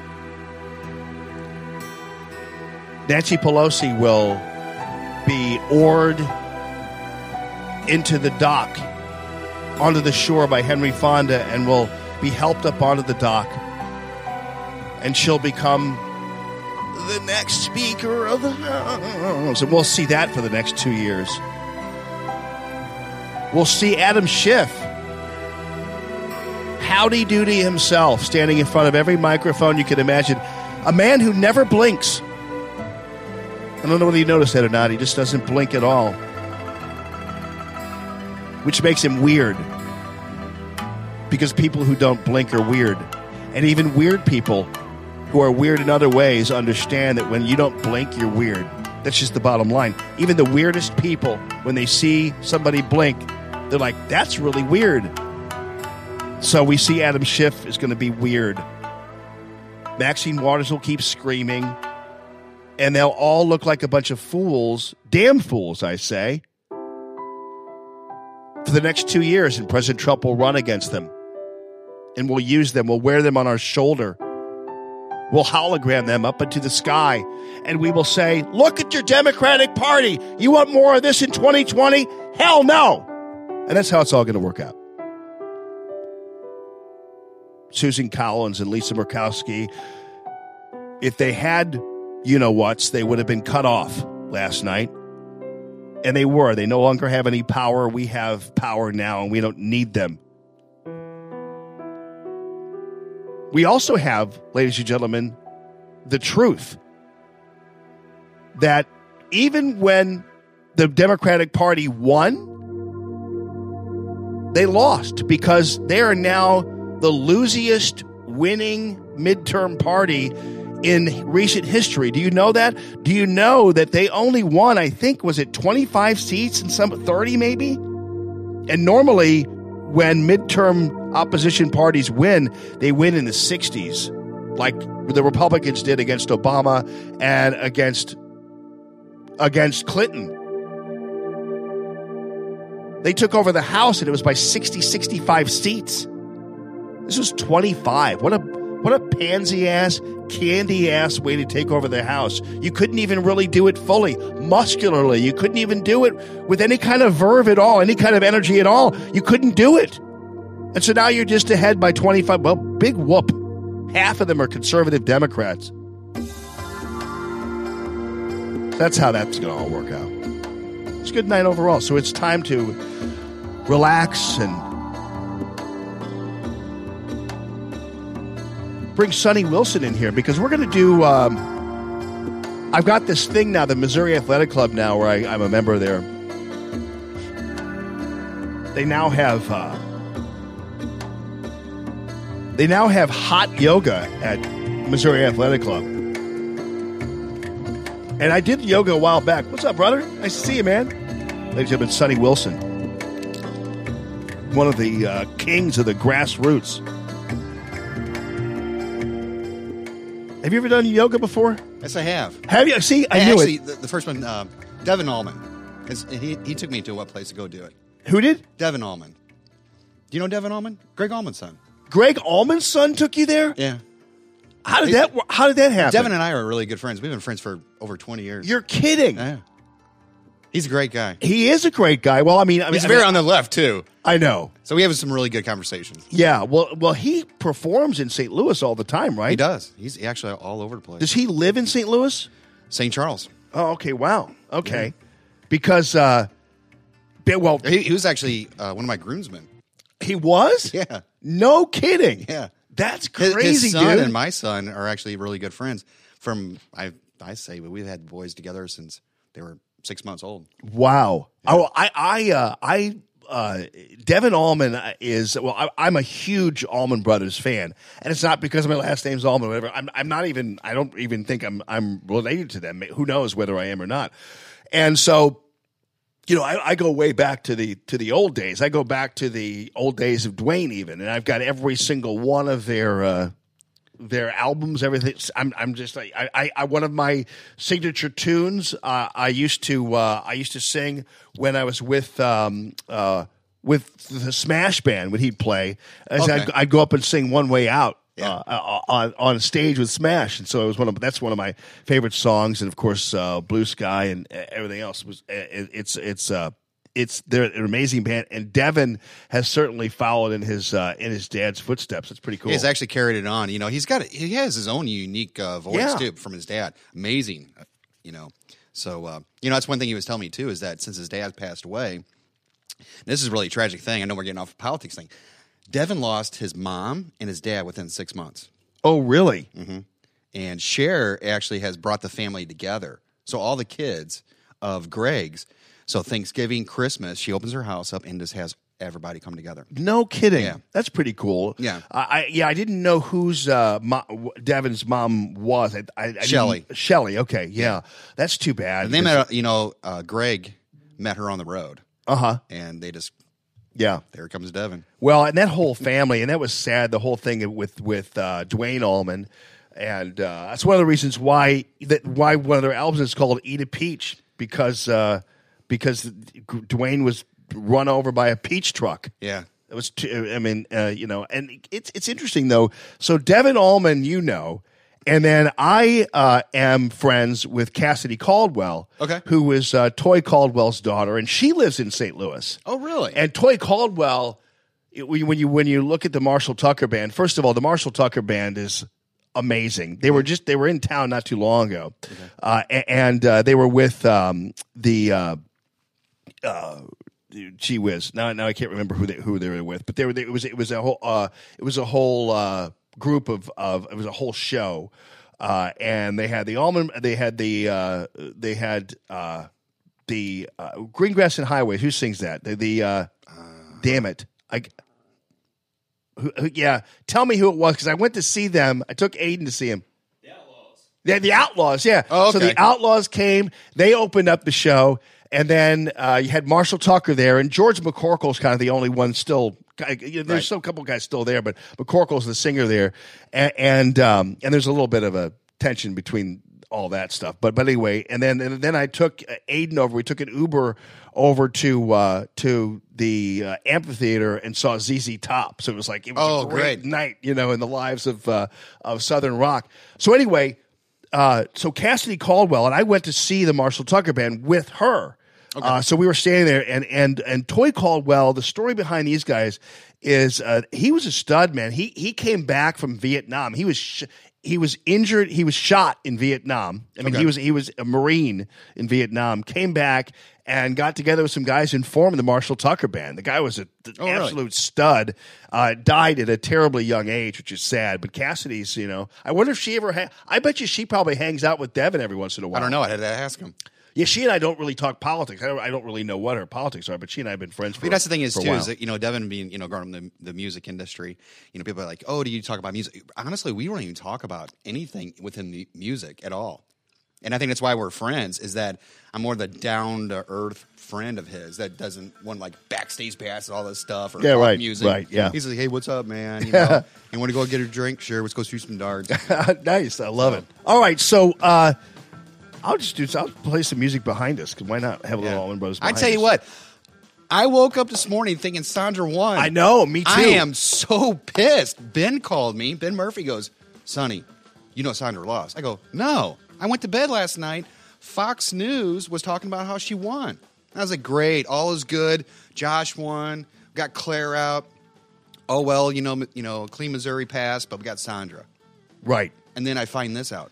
Oh, Todd Graves, Ray Bozarth, Alex Meyer, you guys, we're done with you because you really screwed this one up. That's what I was about to say, Sonny, because that's the only explanation I can find for the fact that we had this amazing victory on the part of Josh Hawley, right? Who clobbered Claire McCaskill. Oh. This wasn't even close, right? And any conventional wisdom will tell you that any statewide Republican running would be successful and follow in the footsteps. But I mentioned this earlier because you kind of mentioned this last night.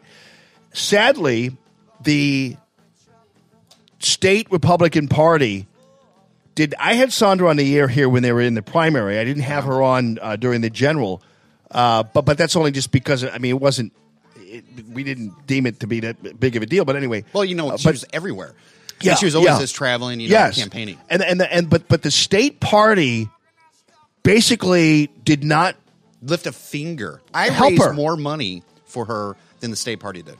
I did more for her than they did. I had door knocking campaigns when I was with the state party where they didn't want us to do anything for her, but I resisted. And after I resigned, I went and raised money for her. I brought Sheriff Joe out here to support her, done a fundraiser for her. We had billboards for her, and the state party done nothing. And Clean Missouri, what did they really do for that? Not much. And that was the one thing we needed in state governments, to have a Republican in the auditor's office, because this is what's so screwed up about this. And I do believe that Republicans who supported Clean Missouri ultimately, unfortunately, most of them are term limited, so they didn't give a flying F about Clean Missouri or whatever. Right. They're term limited people who are trying to kiss up to somebody for a job post office holding. And so Danforth. And then you had John Danforth supporting it, which was crazy. So the reality is, I totally am in a situation where I'm hugely disappointed in the Republican Party for helping advance this thing. I think the Orwellian language is what promoted it and got it across, calling it Clean Missouri. And we thought, okay, well, as long as there's a Republican in the state auditor's office who is going to... She said she was going to bring in a Democrat on the board to actually make the decision. She was going to make it very fair. It wasn't like she was going to be some extremist at all. Right. So is Nicole Galloway going to bring in a Republican? And so that's the problem, is you're going to have a demographer who is hired by the state and then is going to be installed in the auditor's office to make all these decisions about demographics and how to redistrict and all this kind of stuff. And then suddenly we become another Cook County. It's just crazy. I mean, like I said, I am so disappointed. And I tell you what, Graves, Bozarth, Meyer, you lost it. You did it, and they need to be held accountable for it. No doubt. No, these guys, why didn't they help her? I really can't tell you. I don't know. I have no idea why. You would think. I mean, she was a well-qualified candidate, good look, hard worker. I mean, I even told her, yesterday, early, I sent her a text. I said, you know what, if you win or lose, you put everything on the table. You gave it your all, and she did, because she worked her butt off, And I tell you what, I hope I haven't talked to her yet. I'm going to give her a call later on today, but I hope she doesn't get discouraged and she doesn't go away, because she's one that I would like to see around for a very long time. Yeah, and that's the thing where I really do want to get right down to brass tacks on that, because she does have potential in the future. But I'm trying to figure out, like, if you know what's at stake, and here is the problem, and this is why I think, and I'm not much of a conspiracy guy. I don't want to be too crazy about this, but here's the deal: Todd and these guys who are mainstream Republicans, they're cut from the same cloth that these Republicans were, who were going after Greitens over the tax credits, the same Sterling Bank funded people out there, who in their opinion, they liked Amendment 1. They liked this Clean Missouri. They liked this plot to make life more difficult for Republicans, oddly enough. And so they knew that Sandra McDowell, if a Republican were in the state auditor's office, they knew that would help derail Amendment 1. Right. So I know that's why they gave her no resources, nothing. Right. Fundraising or donor list, nothing. They wouldn't give any of that to her. Ray Bozarth promised her numerous times he was getting to those things to her, those resources and tools, and every time he delayed. Wow. Amazing. Last night, Sonny, I mentioned, and I am, I'm trying to get some info here, but last night I mentioned, and this was, in my opinion, really super important. I mentioned that you guys, you and Ben and Diane Neff and Annette Reed and Renee Artman, and I know I'm missing a bunch of other people as well, were very integral parts of the Josh Hawley victory. I mentioned early this morning, and I even mentioned last night, as Hawley's numbers started to become more favorable as the night went on, that it was a contentious primary. It was difficult for everybody. There were a lot of personalities involved. There was a lot of rejection involved. There was a lot of controversy, some of it because the state GOP was doing what it was doing. And so there was an easy path for people in the grassroots to kind of not lift a finger once Josh Hawley got the nomination. Like, whatever. I'll vote for him, but I'm not going to help him. I'll vote, whatever. Right. But the reality is it went the opposite direction. You guys, and in spite of the fact that I know Protect America First, a PAC who I work for. Yeah. The vice president for. We gave him money. Yeah. Sheriff Joe came out with an endorsement. Yeah. For him. And this is the ass kicker on this one. Yeah. When we did that, we had the video out, Sheriff Joe in the background of the desert saying that we need a guy like Josh Hawley. Right, you know right, what? right. They didn't want it. Oh yeah, they never shared it. No. Wait, who didn't want it? Josh Hawley's camp. Why not? They thought it could hurt him in the race. Okay. See, that's where I was like, you just took our money, and now we have a video of the sheriff endorsing you. I was like, well, hell with you. Screw you. And that's why Sandra, we said, fine. I didn't want to share the sheriff too much in the state because it would weaken, his endorsement. But Hawley camp, no. Yeah. But you know what? Still, despite of that, we didn't say a thing. We were very supportive of him. And, the grassroots, I tell you what, the state could have done so much to mend everything. They didn't acknowledge that we came out and endorsed Josh and we're embracing him. And they spit it in our face when they didn't help Sandra. Where the grassroots is what helped Sandra get elected in the primary. Yeah. And, they got Clean Missouri now. They screwed her up with Sandra's race. The state party right now, the GOP, Todd Graves, Ray Bozarth, Alex Meyer, they are not for us. They're not for the people of Missouri at all. They are for that shadow government, within the Republican Party. Okay. And it's not a conspiracy kind of movement. They are. They're not for us. Okay, so that's why we need to eliminate them, get them out. Right. So, but the thing is, though, you just said this, and a lot of people don't know who these guys are when you say their names. So tell me again, then, who they are, because when you mention their names, I'm assuming they're the heads of the Republican Party, right? The state Republican so Party. Todd Graves is the head of the state GOP. Okay, and he's appointed. He's a former congressman, correct? Right. Okay, and then his brother, is Sam. Right. Okay. Sam. Okay. All right. And these other two guys are.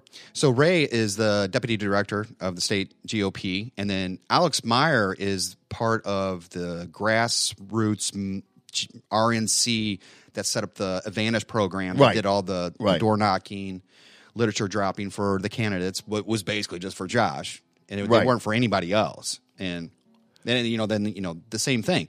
So then we have those same individuals that were involved in eliminating Rule 11. Suspending Rule 11. Right, yeah. That allowed the RNC to give money to Josh Hawley the last 2 weeks of the primary. So, step by step, they were not for us. They were putting roadblocks. And, they had the opportunity to really step forward and help us defeat Clean Missouri.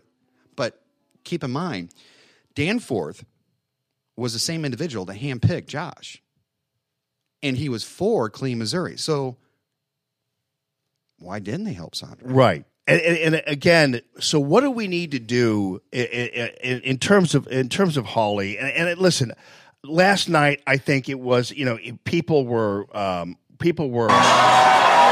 about him, and I thought he came across really well. I mean, he was right. I was excited that he won. Claire needed to go.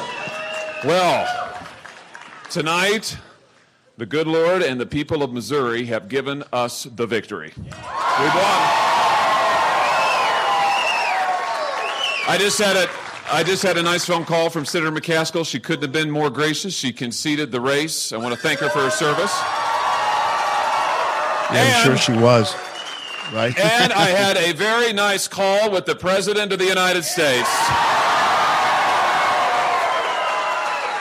Thank you, Mr. President, for your leadership. Thank you for believing in Missouri. Tonight, the people of Missouri have delivered.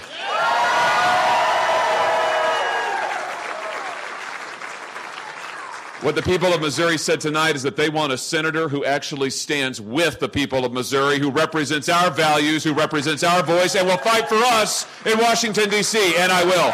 And you know what's interesting about Claire McCaskill and the horrible mistakes she made in terms of her leadership and just basically wasting her capital is that, you love Democrats. Whenever Republicans are in power, they always talk about how, hey, you need to be the senator for all Missourians as opposed to just for the Republican Party. And they're always wagging their finger at us and saying, now, keep in mind, you have to be ecumenical.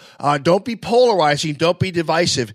Claire McCaskill didn't give a flying F about doing anything that Republican or conservative Missourians wanted. She didn't stand with the president on the tax issue. Right. She didn't stand with the president on Kavanaugh, which was an easy thing for her. At the very tail end, she made desperation moves like throwing Maria Chappelle-Nadal under the bus on Brett Baer's program and then claiming that she supported the border enforcement policies that President Trump was instituting. But everybody knew by that time that was all fake and window dressing. Right. So she never supported any common sense Republican idea. It didn't matter whether it was about regulation, whether about this, whether about that. She never bothered to step up and do that. And so I think Missourians finally did indeed realize that. I hope Josh knows that he is still a Republican U.S. Senator. Right. Just so he knows that I hope that he goes up there and he does support the president, like he said. Yeah. Because I tell you what, because we'll remember.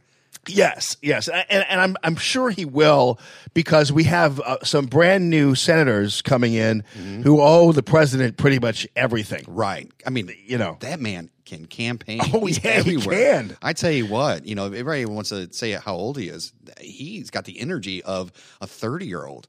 Well, Obama gives a couple of speeches and he loses his voice. Yeah. I mean, it's like.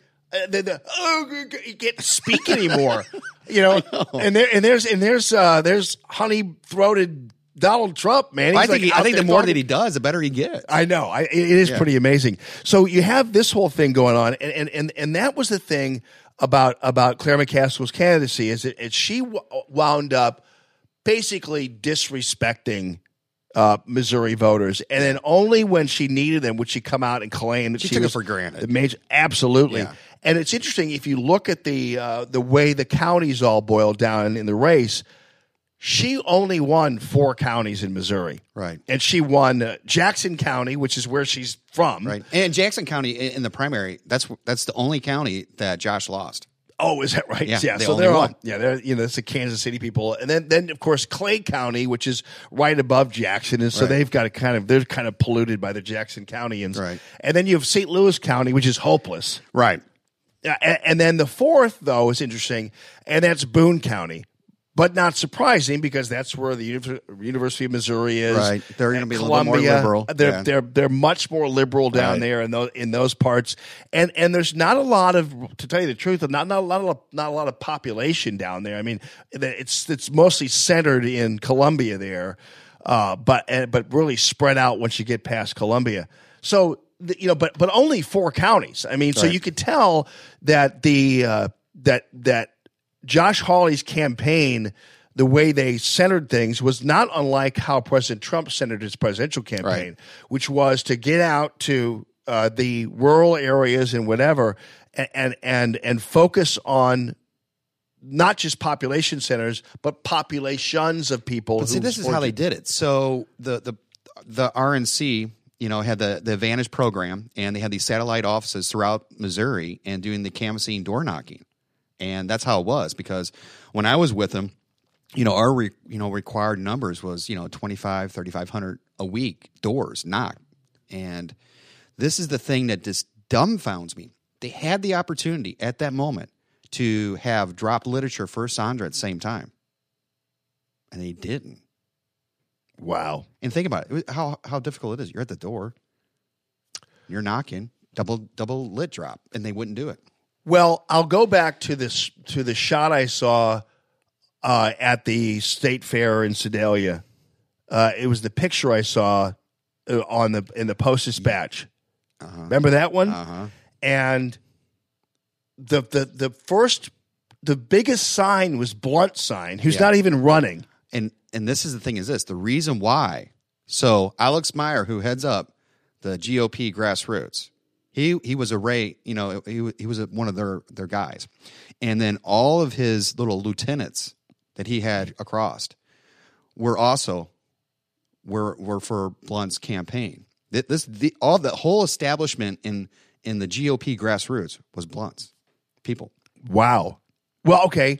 So, great. Well, then still do that. Still be Blunt's people and still put the Blunt sign out there. You didn't see anything about the president. It saw almost looked like Blunt was president. Exactly. Because it was all his people, yes. his lieutenants. Exactly. And what's interesting about all that, though, is that the explanation that was given is that somehow, we expect campaigns to give us signs. Right. Oh, we didn't have anything from Trump. I'm like, you kidding me? I know. Now, when I ran the St. Charles County office, I brought my own Trump, flag. Trump 2020. Sure. And we had the cutout poster thing, like they have America First. And I had a picture of Ronald Reagan and Trump on my wall. Yeah. It looked like it was, he's our icon. Yeah. He's the guy who got us here. Right. You think you would have something of his.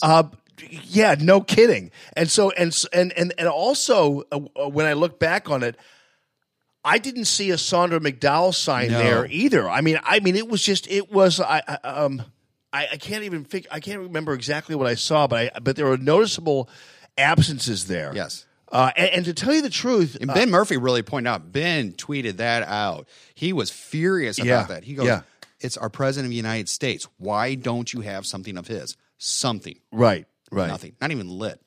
Well, and I wonder if and one of the issues here is, and I'm just trying to kind of position this now with Hawley, is okay. So do you think Hawley is going to understand that the grassroots, because I was talking to Annette last night, and she, and she's sometimes she's not going to hold back on things, and she was like, it's really disappointing because we really did. And you saw Josh Hawley because you reached out to him, and I saw your picture on Facebook, and everything else.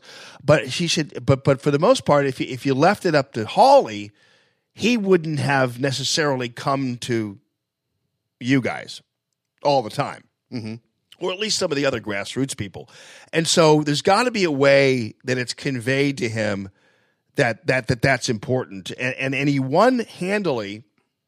And I guess maybe Hawley could say, well, yeah, and I won handily without having to, go on Jamie Ullman's show or without having to. But I guess you could say that. Right. But you got to be careful about that because some of the hardest working people in the Republican Party are people like you and Ben and Annette and these folks who are in the grassroots. Well, I hope that maybe, we have a sit down with them. Just something publicly. Just graciously say, hey, thank you for your, your support or whatever, because he needs to do that because at some point he's going to be running again. Right, exactly. And a lot of these people we don't forget. Right, exactly. So now how did we do as it relates, and I was mentioning earlier that this was a really, and I'm not being Pollyannish about it, but this was a really good night for Republicans. It was. It all over the map. On a couple of different levels. First, we had the rejection of the resistance, which is pretty clear. Stacey Abrams, that race is still out, but she lost, but she'll never concede, and it might even go into runoff category, correct? It could, yeah. Okay. Gillum was completely rejected outright. Beto O'Rourke was rejected, and what's crazy, this is your typical Democratic Party. Beto O'Rourke gets humiliated by Ted Cruz, and he suddenly becomes the first in line for the Democratic nomination for president. It's like, good, bring it on. Really? Thank you. That's going to be your guy after he just lost his race. And indeed, I think Texas Democrats, I guess to a degree, you travel more than I do. I guess they could say that, this was a pretty, still a good run for the Democratic Party in Texas, which I guess to a certain degree isn't. But most Democrats in Texas, though, are at least conservative Democrats. Right, they have some values in the conservative side. And so Beto O'Rourke might have benefited a lot too, just from the fact that he's had a D next to his name. Right. as opposed to people truly believing in his policies. So you had that outright rejection. You had the House taking over, being taken over by Democrats. But even when the takeover occurred, it was an anemic takeover when you compare it to historical takeovers. Right. You know, because it was. I mean, we lost, but we still won. I know people are saying we're trying to spin that, but really, what we lost, we're going to make, back up in 2020. Because I think we're going to be extremely energized. And I tell you what, this will actually help the Republican Party to get the people behind the movement more. And I admit I am trying to spin it, but spinning is not always negative. Spinning is a way to keep individuals engaged in what you're doing and keep people from feeling like a sense of hopelessness, or also, for that matter, maybe even feeling like they've been defeated. Because I honestly do not think that the House being taken over by Democrats is necessarily a bad thing. And is that spin? Yeah, because I'm trying to tell you that you need to stay engaged. Don't worry about it. There's some key issues out there, like the border. Right now. Right. Those things is that we have to make sure we stay engaged, because we got to head this up, because we have a flood of people coming to the border, and if we get sidetracked with some of these issues and to say, hey, we lost, whatever, we still have to stay energized, because 2020 is just right on the corner. We have the flood of immigrants coming to our borders. That, this is by design. There's a lot of issues out there that they're hoping that after this election, people just go away. Right. Go to sleep, quiet, everything's all good. Yeah. It's not. Well, and are you up to speed on Illinois? Do you focus Illinois politics? Because it was great that Bost won, but the governor's race was a textbook example of what happens when you are supported by the grassroots and you forget where you came from. Right. Rauner don't take it for granted. Rauner's a perfect example of that. I don't know what got into him. I don't know whether it's the Madigan Mafia or what have you, but for whatever reason, there were Republicans who just let Rauner go up in smoke, as far as I'm concerned. They didn't come out for him. And that's the thing is it's his campaign, his managers, what were they thinking? Yeah. You follow the advice and you think you're getting good advice. He was getting poor advice. When he realizes it now. Well, and they went through that time where they had to wound up firing people and getting rid of people who were otherwise not good for his campaign. But the reality is he really didn't listen to the people that elected him. And so Josh, I realize 6 years is a long time from now, and so he's got a lot of wiggle room here. And he's a young guy too. Yes, yeah, most definitely. But it's clear that he's got to make sure, and Blunt is the same way. Roy wound up being a real good soldier for President Trump. Yes, in fact, handled his inauguration committee. Well, he owes President Trump his win, because he barely won. I know. It was like 14,000 votes difference. Yeah, if it wasn't for President Trump, he wouldn't have won. I totally agree with you on that, because I had many a meeting with Roy and Abby, for instance, when he'd come into town and we'd have just some talk and stuff like that. I like the guy. He's a great guy. Oh yeah. He's very likable. Yeah, he hasn't. He's actually, he's been very quiet during this race, I'd say. Now his lieutenants haven't, they've been out. No, there, I know, but he's been very quiet. Well, he certainly hasn't gotten. We haven't talked since I've been fired, so he doesn't come on my show, or I've texted him, but I don't get any response, so I don't know what the deal is there. I don't know. I mean, but he's appearances, nothing. I mean, well, I asked Jim Talon about this because I saw an interview that Roy Blunt did on. I think it was Fox or some station, and they directly asked him about the McCaskill campaign, and that's why I asked Jim Talon. I said, is there some kind of unwritten rule about sitting senators not commenting on the races of their fellow senators? Now, the reason why I asked it is because when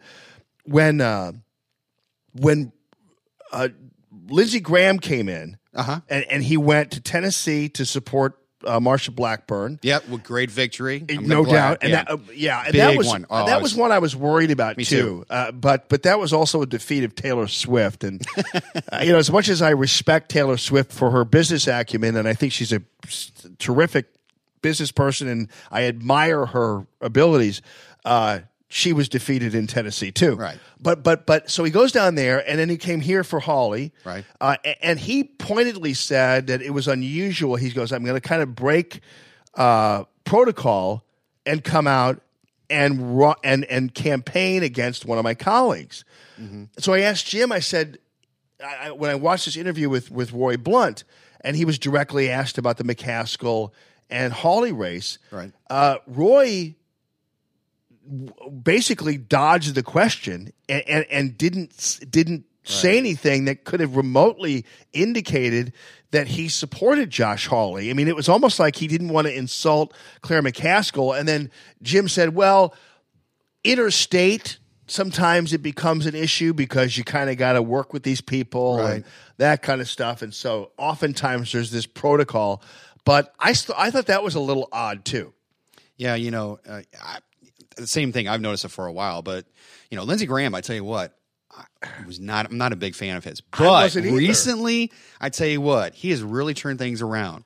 And I tell you what, since the passing, of McCain, he kind of has come out of his shadows and become his own person.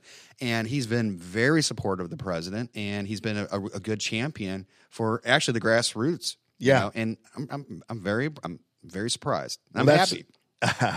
That's why when I always put him in the column with Mitch McConnell. Yeah, I know. I'm not a big fan. Of Mitch McConnell. I used to call McConnell the Undertaker because he was always just running around. And no offense to Undertakers, but the thing about Graham is, and I kind of think this is true, even though I don't want to be too flip about John McCain's death, God love him, but I think what happened is John McCain died, and then Lindsey Graham went to John McCain's house after his death, knocked on the door. Meghan McCain answered, and Lindsey Graham says, "Can I get my balls back out of John McCain's sock drawer, please? Because he's been keeping them in there for so long." And so I thought maybe you almost sound like the ladies' man who said that. Can I buy you a fist sandwich? Right, exactly. But I thought maybe that to a certain degree, McCain kind of had. He did. Lindsey Graham's balls somewhere hidden somewhere. He'd take his barking orders. Go over here. Exactly. Oh, okay, I'll be over there. Rest now. Sorry, sir. Right. But Lindsey Graham really is, though, when especially during the Kavanaugh hearing, Lindsey Graham was fiery, enthusiastic. I was like, and that dude was, and I do think that there's a strong possibility that with Nikki Haley going away, there is a possibility that he might be in line for something, and maybe so. Okay. But in South Carolina and in the Trump administration, I don't know how that's going to shake out, but we'll see. So, how do you think? Then we know what the Democratic Party is going to do. They're going to bother everybody with their hearings, and we're going to watch, Elijah Cummings with. Well, you're going to have two factors. So you're going to have the hearings and then the border. Okay, those are the two things. That's all they're going to do is bother us with those two things, right? And they're going to try to distract everybody because the caravan coming up, that's because they're going to be at the border, and the president's already said that they want to have a tent city. I know I'm bringing it back in full circle. No. Because I work with Sheriff Joe. Totally with you. Yeah, right, exactly. I'm totally with you. And right now, we have the Angel families putting a petition.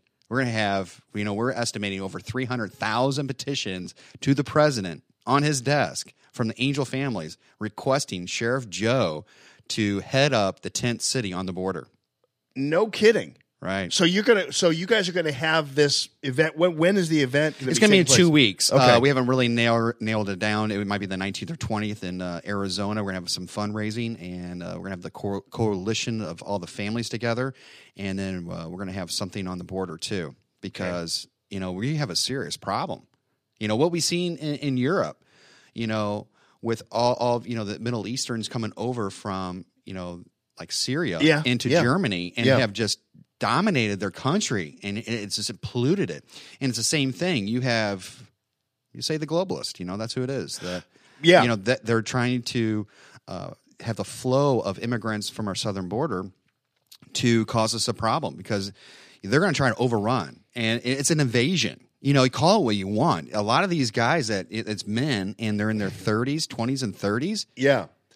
Well, you and I were talking about this because I want to find the ad again because we were talking about this last night, and again, I don't know what has gotten into Fox News.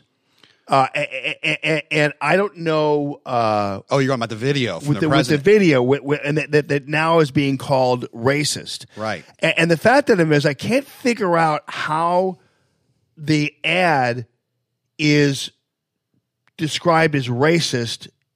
Only because why? Because there's somebody from another race in the ad. Because everything, to my knowledge, in terms of the visuals. Although they say somehow there was some kind of inaccuracy in it. No, everything was factual. But it's 30 seconds, and it shows this murderer, cop killer, basically saying that he's going to do it again, right? And it doesn't matter if he's out again; he's going to do it again, and that's juxtaposed with video of these people, and this video isn't made up, and it's not of people from a different year. It's not like when the news media used the cage from Obama administrations to show that Trump was keeping people in cages. This rocking of the fence and the attack on the fence and all the kind of stuff, that's the caravan. Yeah. So thousands of people coming. And then they could have added more video, which showed people throwing rocks at these helicopters. I think it was the Mexican military helicopters who were trying to monitor what they were doing. So they could have used that video but didn't. But what is racist about an ad like that? I can't find anything in this. It was very factual. And they pulled it. And, this is where they try to put this blame on Sheriff Joe that he released him. This guy was put in custody into the sheriff's department for possession of marijuana. Wow. That's all it was. Yeah. And, Sheriff Joe, they always say he's racist, right? Well, if they say he released him, well, I guess. Right, exactly. Is he not racist now?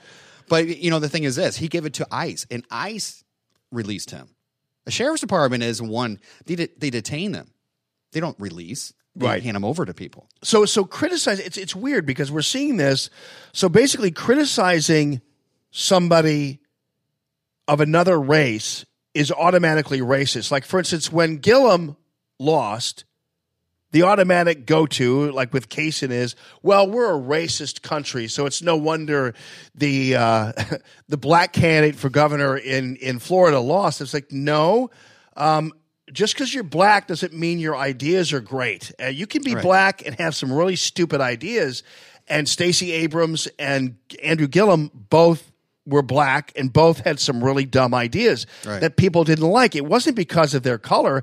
Beto O'Rourke, in my opinion, had some really bad ideas, and that's why people rejected him in Texas. It's that simple. I think of this. Look at this. The Republican Party is more embracing, diversity than the Democrats. They're the one that keeps on with the race issue. They will not let it die because that's their control. That's their power over that voter block, is that they just keep it going. The right is racist. And that's the thing is this, look at Martin Luther King. His dad was a Republican.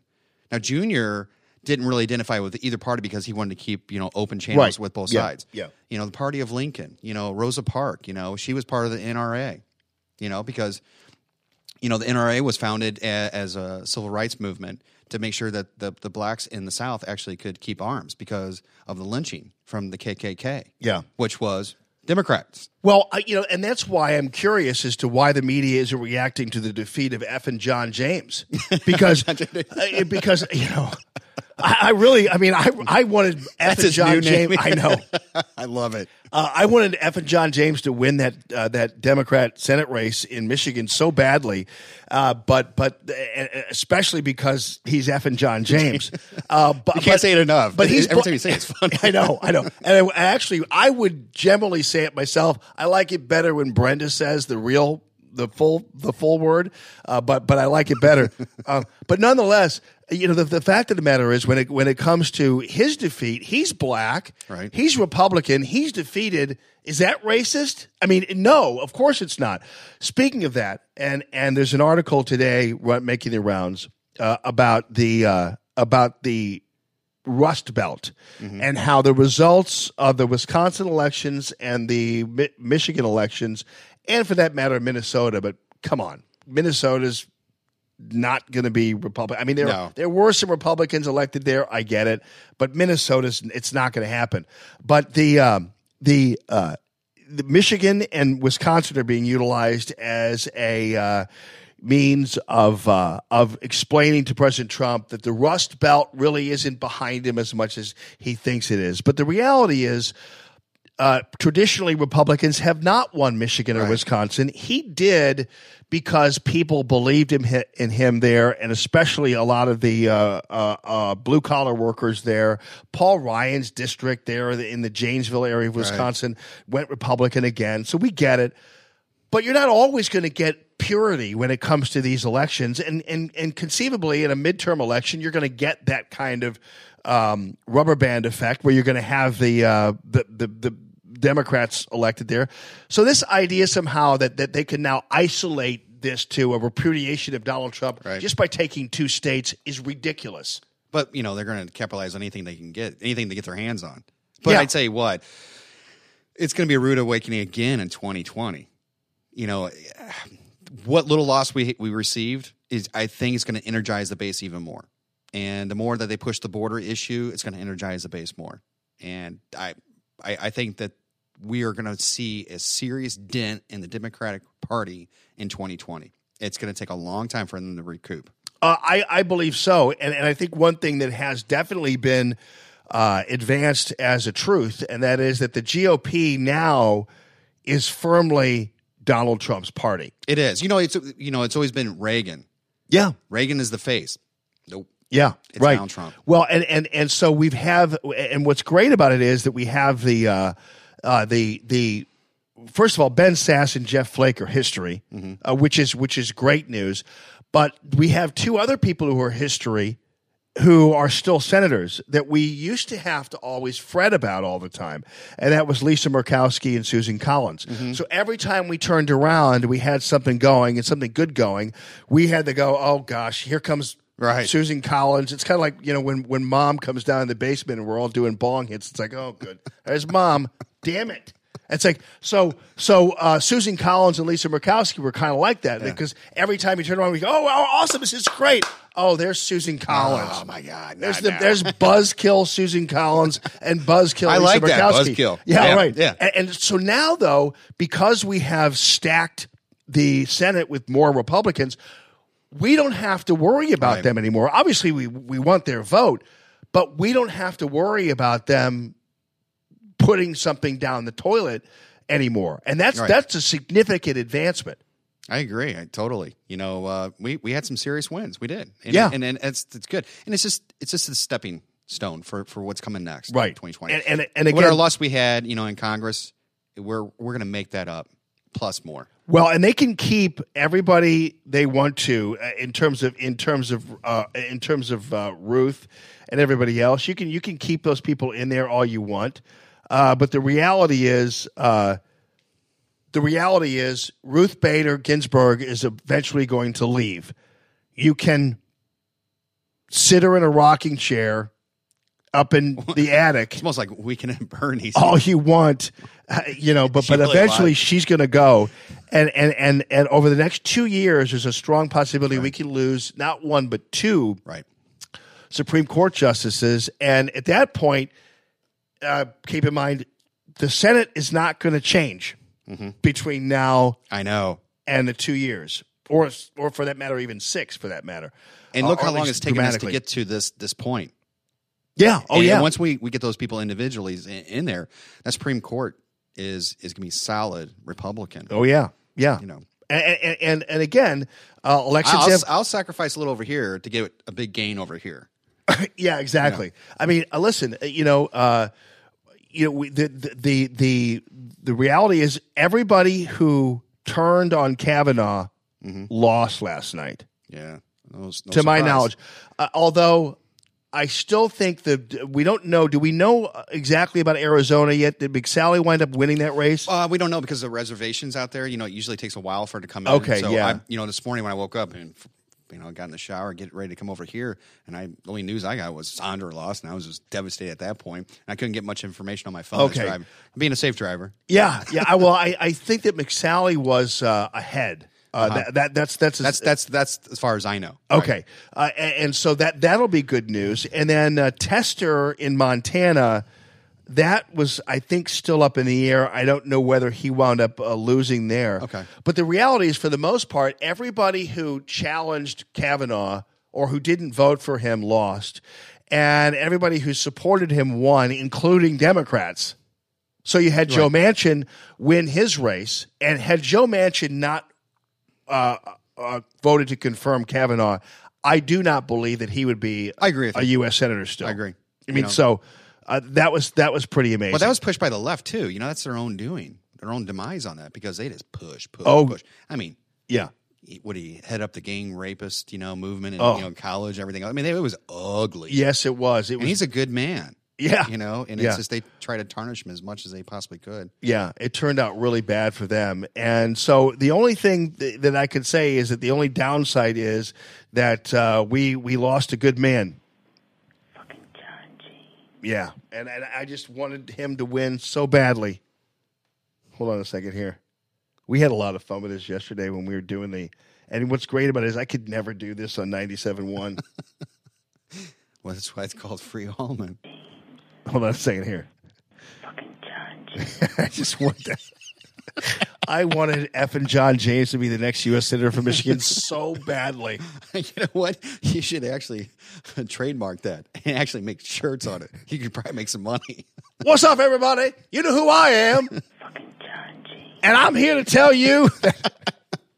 That's what he needs to. That's what he needs to do. If I were in Michigan and you're a consultant up there, you could go up there. I would, if he runs again. I would. That would be. I would my have the bumper shirts. sticker. Yeah, and it wouldn't be just That's what it would. That's what it would say. Who wouldn't vote for oh hell, I'm just voting for him just for that alone. What's your policy? I don't care. John James. Yeah, exactly. Yeah, that was great. Poor thing was fired. Again, I'm not. I don't know. I'm not a. I should. You know what I should do. I don't know. I don't know what kind of sense of humor.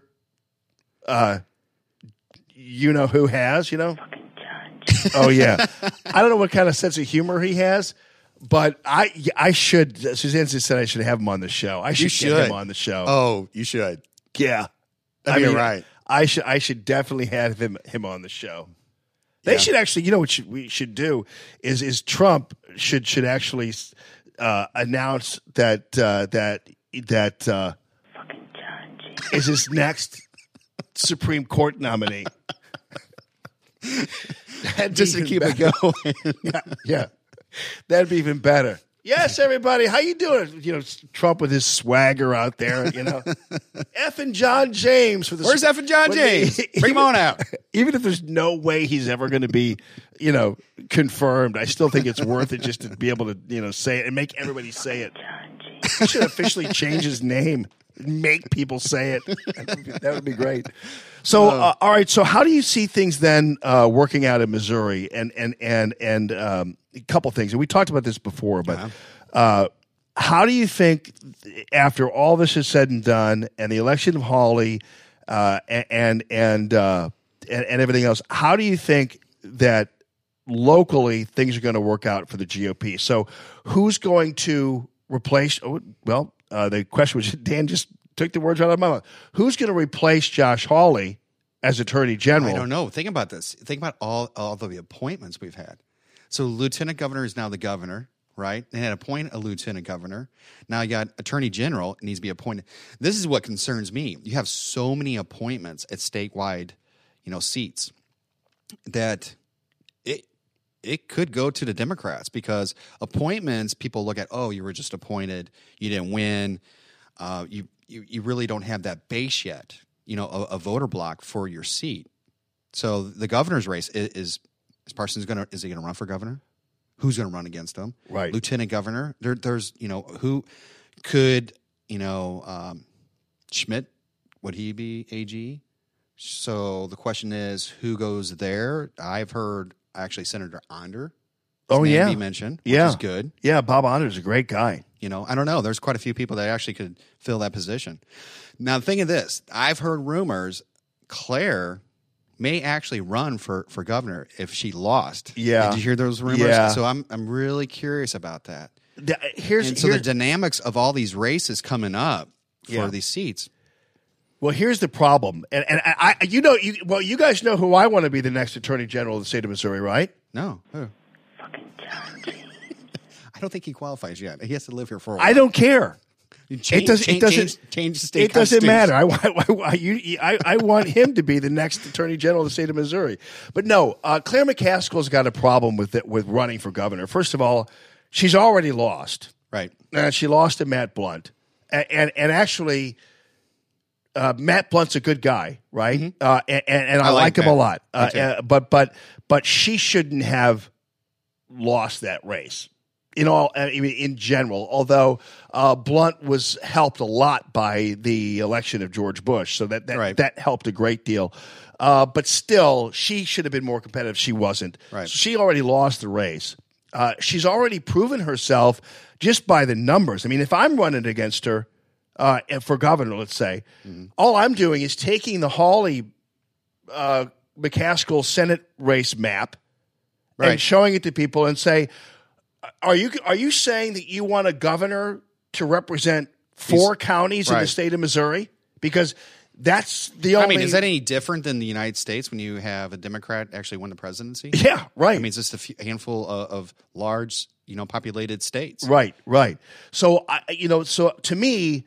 Her running for governor would only be, first of all, an insult to the other Democrats out there who are decent people, and there are a few names out there of people who are possibly going to be running on the Democrat side, and so it would be an insult to them. And I would think the state Democratic Party would feel like she was coming in and bigfooting them, and just kind of pushing people around after she lost the Senate race to then suddenly say, "Make me your governor now." It would be, and I'm not saying it's unfair as kind of pansy, but I would like be to fair see to people. It would say if Parsons decided to retire, Wagner.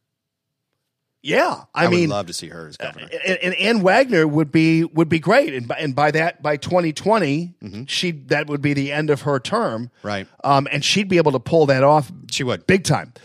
But here's the thing, though, with Claire running, it would be an insult to other Democrats. I know there are Democrats out there who are being groomed and put up for the job who might be a good possibility, right.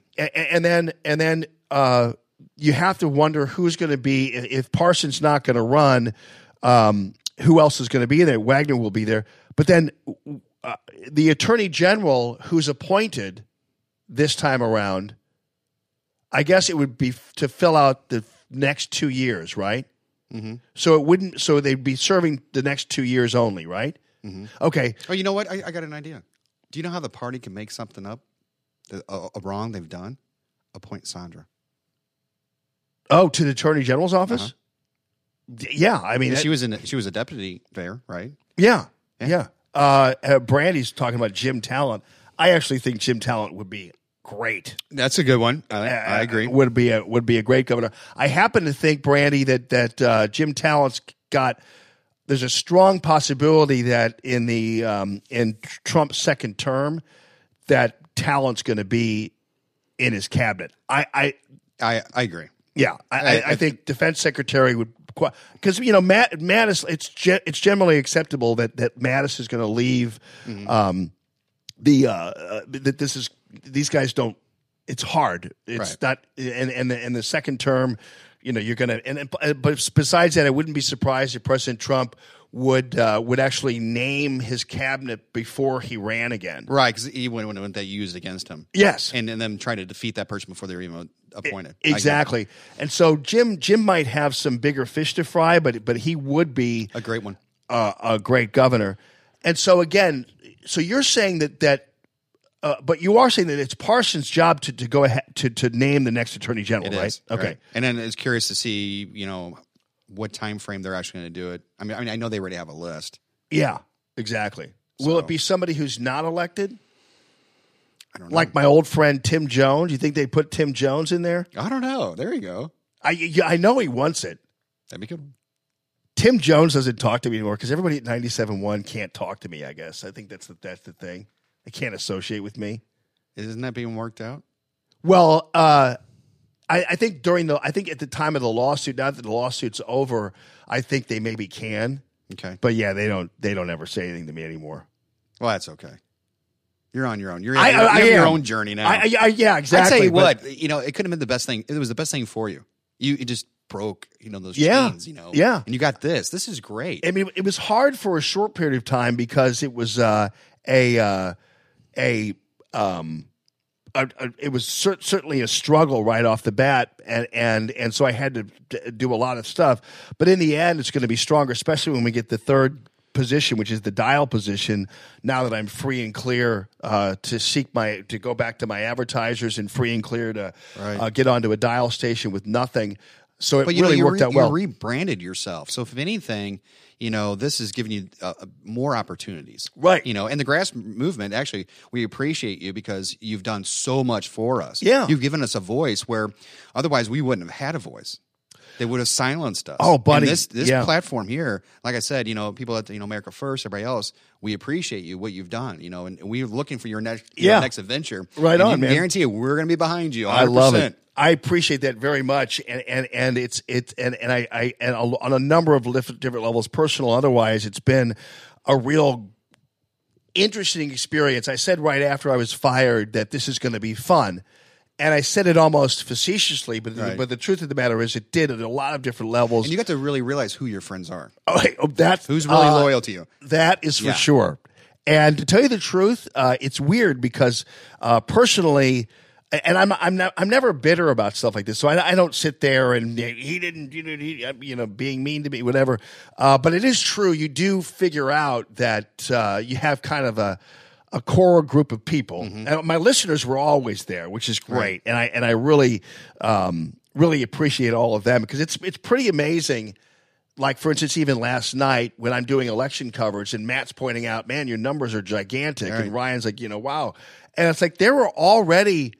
There were many TVs on throughout the whole night, but there they were on Facebook with me, and it was like, wow, this is great, and I have almost more listeners than I had even at 97.1, and a product that now has a little bit more of a meat to it, right? And we could talk longer. We don't have to take all these weird breaks and all that kind of stuff. And I do have to tell you though, make sure you call Golden Oak Lending 314-567-GOLD. If you mention Radio Free Allman, they're going to give you, and you're looking for a mortgage checkup, they're going to give you a free appraisal. So you make sure that you mentioned Radio Free Allman, free appraisal, buddy. Oh, okay, it's pretty cool, huh? Yeah, right, exactly. And don't forget about my buddy Michael Proctor, celebrating 45 years in the window treatment business. He has his mobile design unit. He's the man. Michael Proctor. Proctor spelled like doctor. ProctorDrapery.com, people. Hey, on the way in, I was listening to you.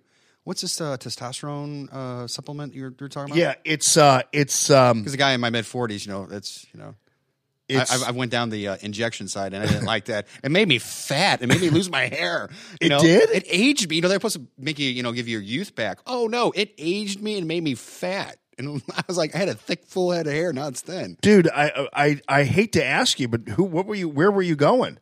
I don't want to give him a bad name. Okay. But I was. Was it somebody I was talking about? No. I'm saying I like the supplement you were talking about to help your testosterone. But did you get the injections from somebody I was promoting? No, okay. No, I was about to say because I was because the low T guys were good. I didn't really utilize them much, but the low T guys were good. Those are iffy. I was just one of the. I fell in a parameter that my levels were really low. Yeah. Because a lot of people don't know. I compete in jiu-jitsu. I'm a national. I compete in the world championships. Oh wow! So I'm actually a silver medalist in worlds. Wow! And so I'd always have to make sure I was in optimal, competing event because a lot of these guys are taking it anyway. I go up against these guys in the 150s. I'm like, good Lord. My head's the size of their arm. It's like, well, I would be competitive. And I got my levels checked out and they were real low and started taking injections. First into it, everything's good, kind of beefing up, getting the stamina. And then all of a sudden, hair started falling out.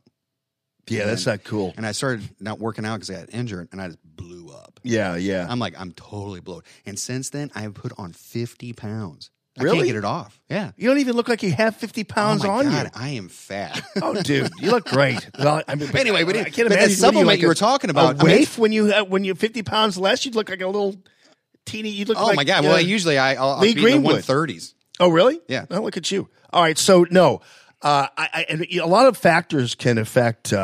Sonny, your testosterone levels. A lot of it can be anything from the hair gel people use to cologne or any of these other environmental factors, things you eat, all that kind of thing.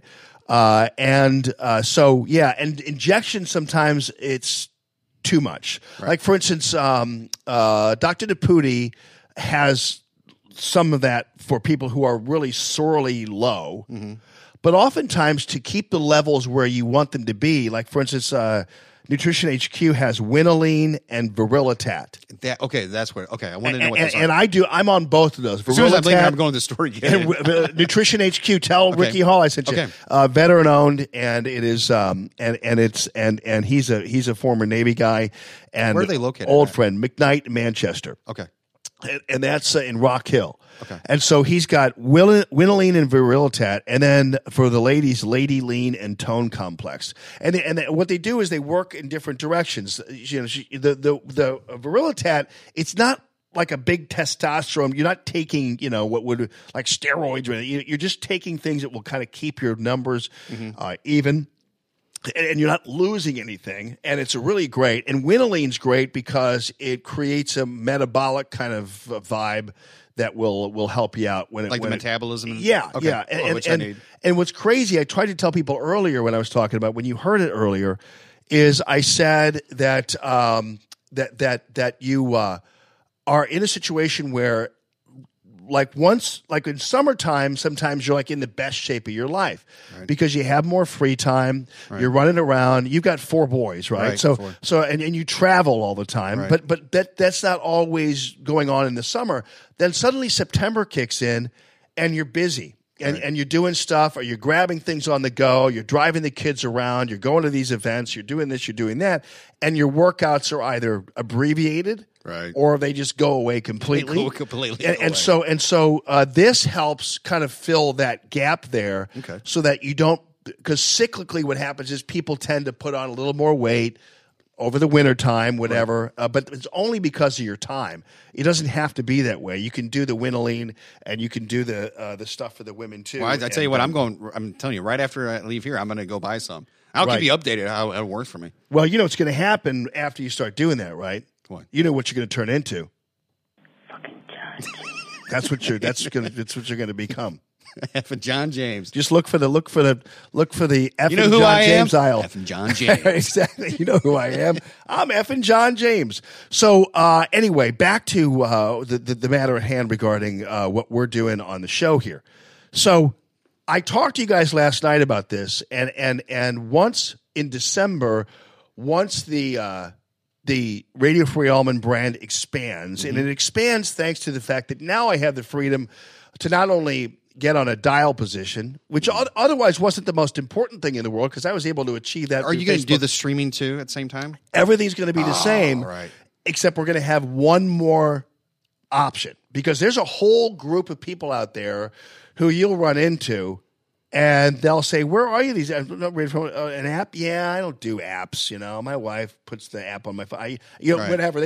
There are people who just don't do it. Or, well, I'm following Facebook. It's like, well, I'm not on Facebook. I don't even have a laptop, blah, blah, blah.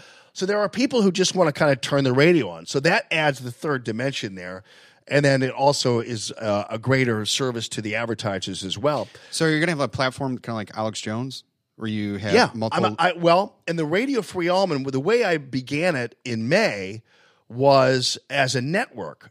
So we've got right now I have an RFA network. So right now on the stream, I'm only using 3 hours of a stream that I have for 24 hours. So if I wanted to every day, I could go back on at 2:00 in the afternoon and do another show if I wanted to. Okay. So what we're going to do instead, though, is, and we keep planning on this, and that's why it was so important to take this next step, get this court case behind me. I've got 2 other lawsuits coming that will help me pay for those. This other court, I don't have to pay for that, and then the lack of a leash on the advertising thing then expands that. So then we have the Radio Free Almond Network. And all that we're going to be doing is contracting with the dial positions in Radio Free Almond. Oh, okay. I'm liking this. And going to one dial position. I've got 3 people who are looking into that possibility with me, and I just have to figure out where I'm going to go with that. And then ultimately what we're going to do is we're going to go and expand the product itself to other markets. So we're going to go to Columbia. We're going to go to Cape Girardeau. Okay. We're going to go to Sikeston. We're going to go to Kansas City. We're going to go to those places and have the radio. Are you going to be hosting other shows too? Like you'll have other individuals? Well, that's what I'm getting at, Okay. because what we're going to have is the morning show that could easily be piped into the Eagle or wherever it is down in Columbia or whatever you want to do. And the morning show can be piped in on the Eagle in the afternoon if they wanted it to. Or whatever. They can do whatever they want with it. Once it's a 3-hour block, they could take it and do whatever they want with it. They'll pay me for it, but they got to do that. But then we have the rest of the network to fill out. So, for instance, Lacey Reinhart with HauntedSTLTours.com and Crazy Lisa Kemp, who's otherwise known as Mama K, and the Paranormal guys, they're going to have their own show on the network. Kaysen is going to have his own little left-wing show. Okay. For an hour a day. That's great. On the Radio Free Almond Network. So he's going to have one. That'll be very entertaining. Exactly. Yeah.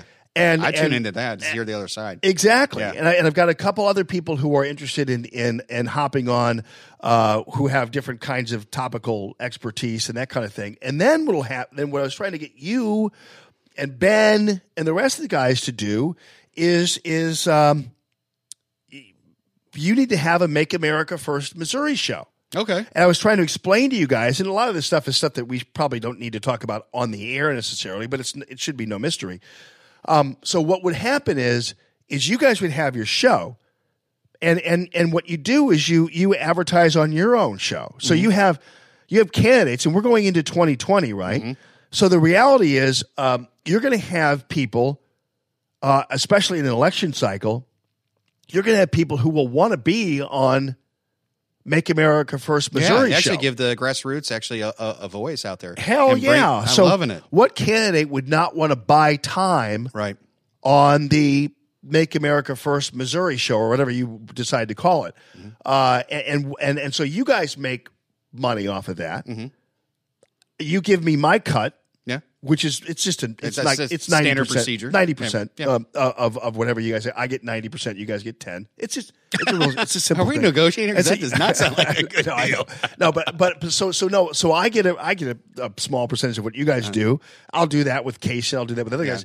But you guys then have that forum. But you're also making money and to tell you the truth. Well, it's kind of what you've done with with other individuals too. You've brought them into the radio and given them opportunities. Yeah, you've done that across. You mean all those people who don't talk to me anymore? Yeah, those people. I won't name the people, but there's a lot of people you've really handed them their career. You have. Well, and gladly so. I wouldn't change it for a second, except for the fact that I wouldn't mind if they would actually keep in touch with me. Yeah. But other than that, it's fine. But yeah, so. And plus, also Ben and Renee was telling me that keep in mind the Make America First Missouri group. They're a real integral part of the local scene here, and you work closely with them, and you do your own thing with Quantum and everything else. But they have to pay rent there in Valley Park. They do, and they almost didn't. They almost lost it because And that's where I've stepped in. As a federal PAC that I have here, I've actually taken them to the next step and had them from a state committee to go to a federal. So good. Actually making them a hybrid PAC so they can interchange in different ways. And that's why I always tell them too. Is like those ladies are so sweet, but they have a problem. asking for money to I help know. their cause. I know. And there's so many things they've done for candidates, hold different events for them, and don't ask for a dime. And it's like, hey, it's okay to ask because you're providing a service. People pay for that service. Right. And that's the thing, though. And people are willing to give them money, but they just don't ask for it. But right now, I've gotten to change. Like, hey, good for you. Let's start asking for money. Yeah. Let's get things on an annual basis, monthly recurring, $25, $50. And, if you guys can, go to AmericaFirstMo.com and donate some money to them. It's a good cause. Exactly. And plus, you guys could do an hour a day. Yeah. I mean, it does. I will. I'd say the chemistry like you and I have, feeding off each other. Ben and I do the same thing. And Ben with you. I mean, Ben's a great guy. I'd love to hear a show between you two. That'd be great. And that you got to get Annette out there. And that's always like, hey, you want to talk? Oh, I don't know. I don't really look. And that's always has an excuse. The poor dear. I'm just kidding her, but she's always like, I don't want. She's so shy, right? And yet. She has so much. She's such a fighter. That head. I know. I was like, why are you so shy? Because you could be, But no. But once you get people like that, and you guys could fill an hour. Oh, it's not easily. just filling an hour. It's like you guys could interchange everybody and do your thing. But once it is true that once you get people like Renee Artman and Diane Neff and Annette Reed.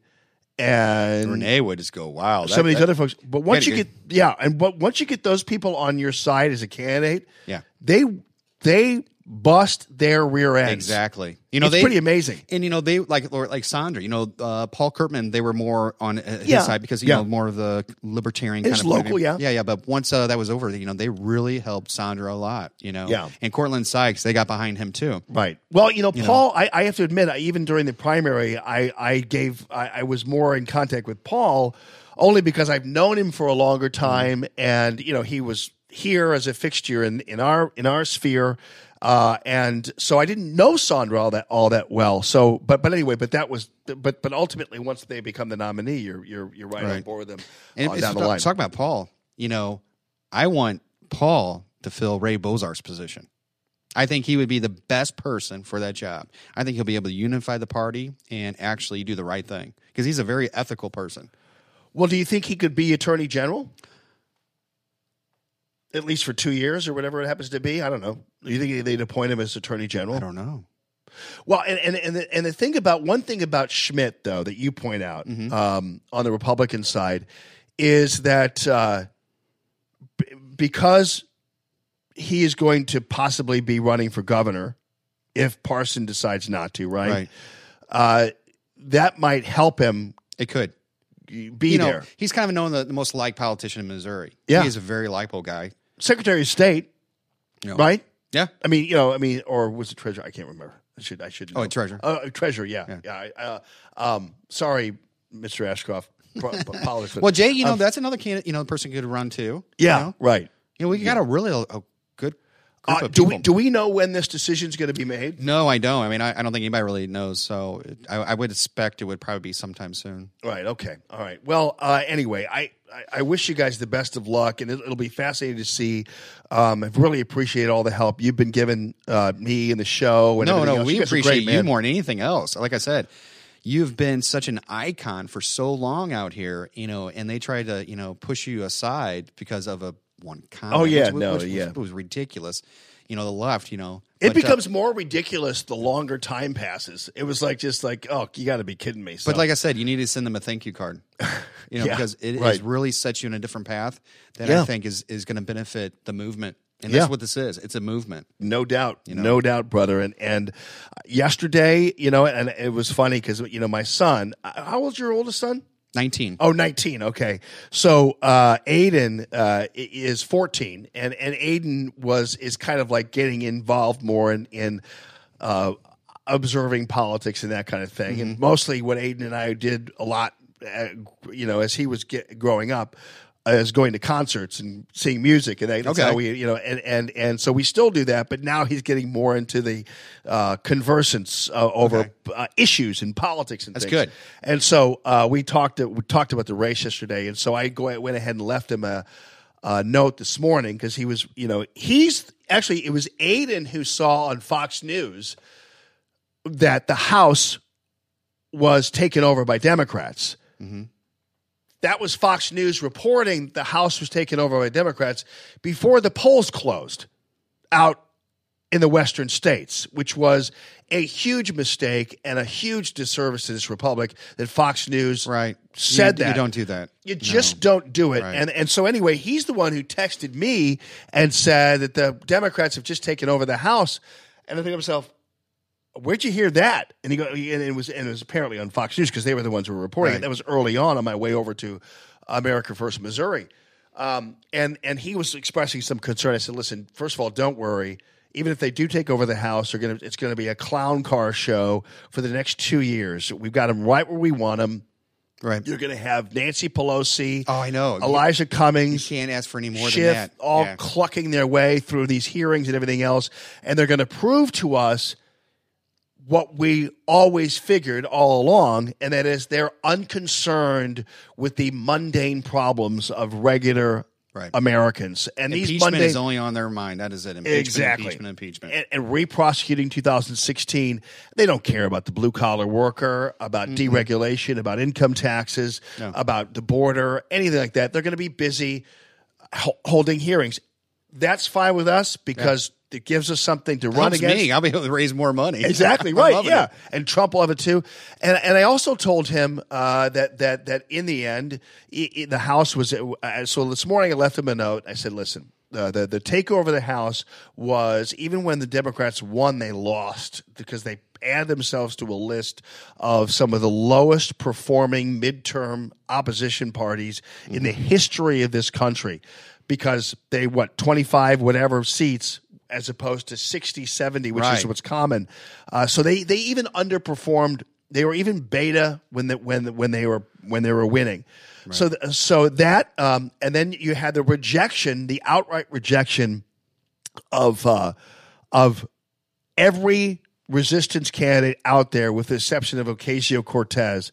So everybody though that was prominent that the news media propped up, Beto O'Rourke, Stacey Abrams, who hasn't conceded yet, Gillum, all those people were defeated. Bill Nelson, an incumbent Democrat, defeated in Florida by Rick Scott. So all those people were sent packing by common sense thinking Americans. And the other thing we learned is that we can finally put to rest the idea that polls are a credible source of information. I know that you guys do in your consulting work. You guys do independent polling. We do, and you do your things. And it gives what it does is it gives you a direction. And that's why you do it. It's the same way why we do research or radio stations do research on who's listening and who's whatting and we get it.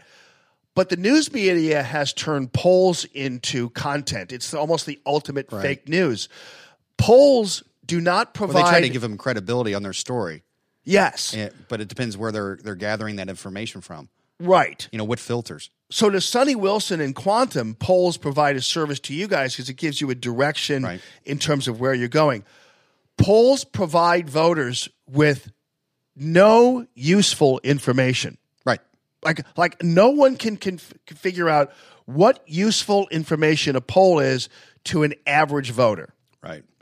It's very useful to a news media that can turn a poll into news, which is what, and so they're ultimately creating news through their polls. And keep in mind, most of these polls are done with such hackery. Like when you guys do, when a consulting firm does a poll, they're very meticulous and they know who they're talking to, and they take into account the fact that people aren't answering a landline. You guys do because you spend a lot more money than some of these other people do. But some of that information we get is worth a lot. But exactly. But I could spin it any way I want. I could change the filters and my parameters to give me exactly what I want. Right. Also. Right. Which that's not what we in Quantum want to do. We want to find out what the real pulse is. But a news organization, they will make their filters to give credibility to their story. Right, exactly. Like, here's the polls. Our story's correct. Yeah. This is what the feeling of the American public is, which, Usually it's not. And I guess to the credit of some of the polls, I mean, I guess they kind of did get the Florida race, the governor's race, right, because it was tight. Mm-hmm. I understand that. But there were polls that were showing something like Gillum 10 points ahead.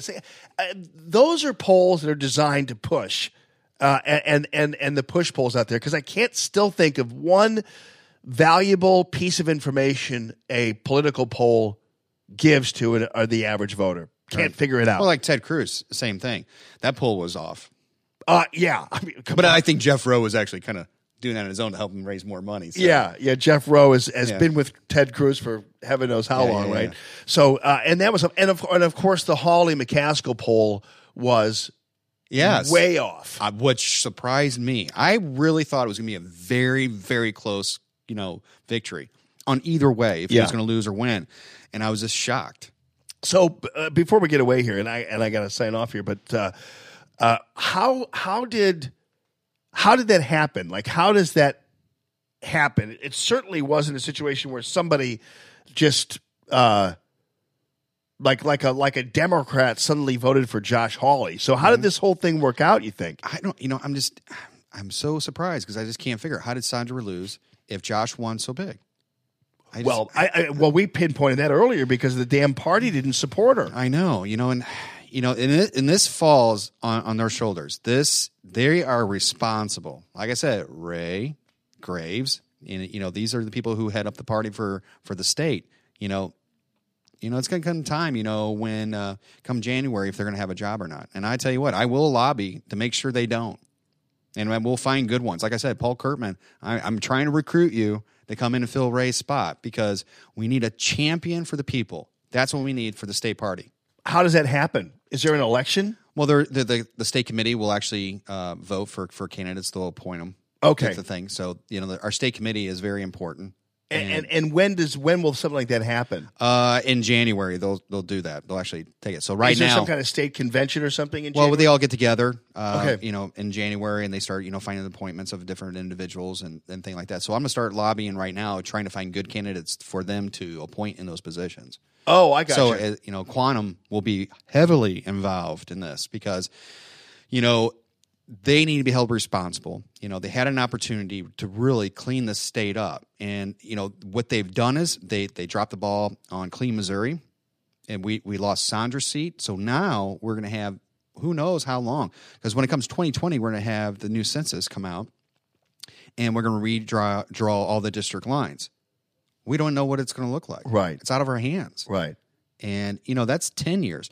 So then you have to wait for another 10 years for the next census to come in and redraw the district lines. We could have 20 years of this crazy geographic boundaries, and they screwed the pooch on this.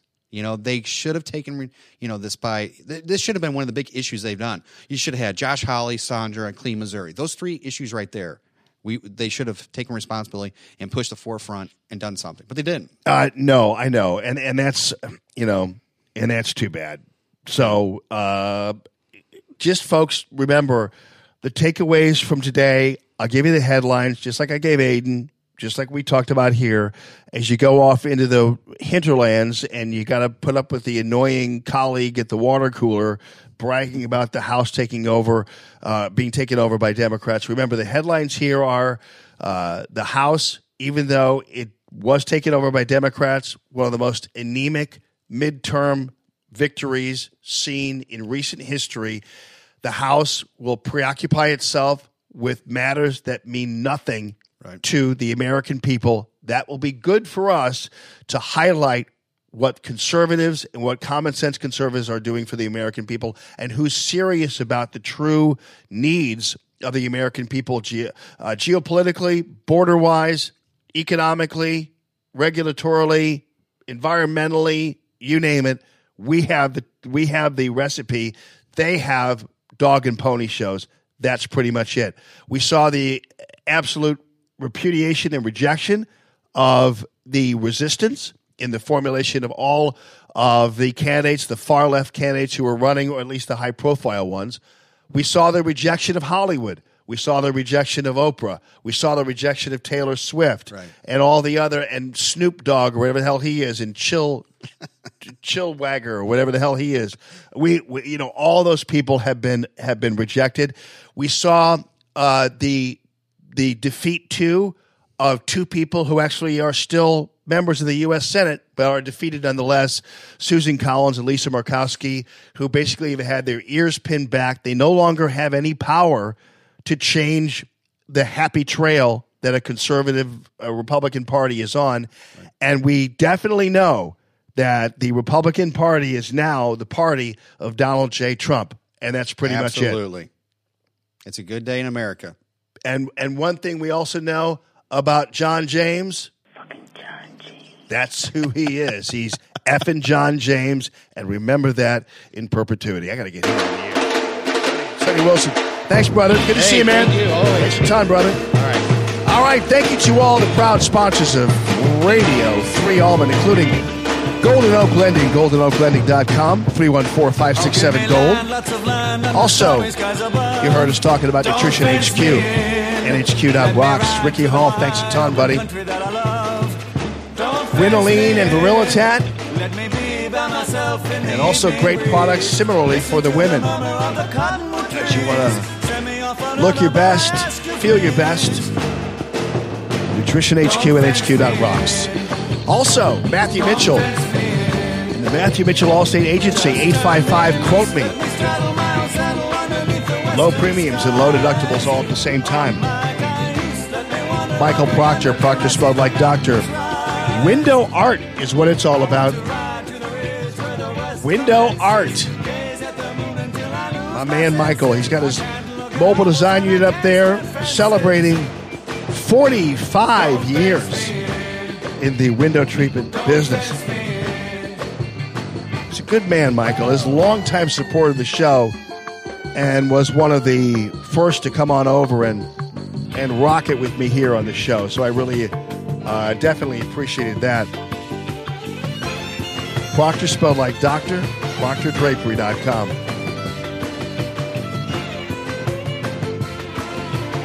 We call this window fashion, right? Yeah. Side panels, Roman shades, robotic shades, woven wood shades, you name it. Since 1974. Good man right there. Naputi Wellness, speaking of good guys, Eric Naputi, NaputiWellness.com, getting right to the core of the problem. No Band-Aids there. He's got the non-opioid drip for you. Got that student athlete who gets injured, don't want the pills, take the non-opioid drip. PTSD, ADHD, you name it, he's got it covered for you. Santino Cigars and Cocktails. Thank you, Mike. Thank you, Shannon. Thank you to everybody down there in beautiful Santino Cigars and Cocktails in wonderful Arnold. And thank you also to Tracy Ellis and Rick Ellis. TracyEllis.com for all of your real estate needs as well. Appreciate all of you. Congratulations on a hard-fought midterm election. Enjoy it, relax, and we'll be back tomorrow for sure. And who knows? Maybe with effing John James. I'll have to get the number from Brenda.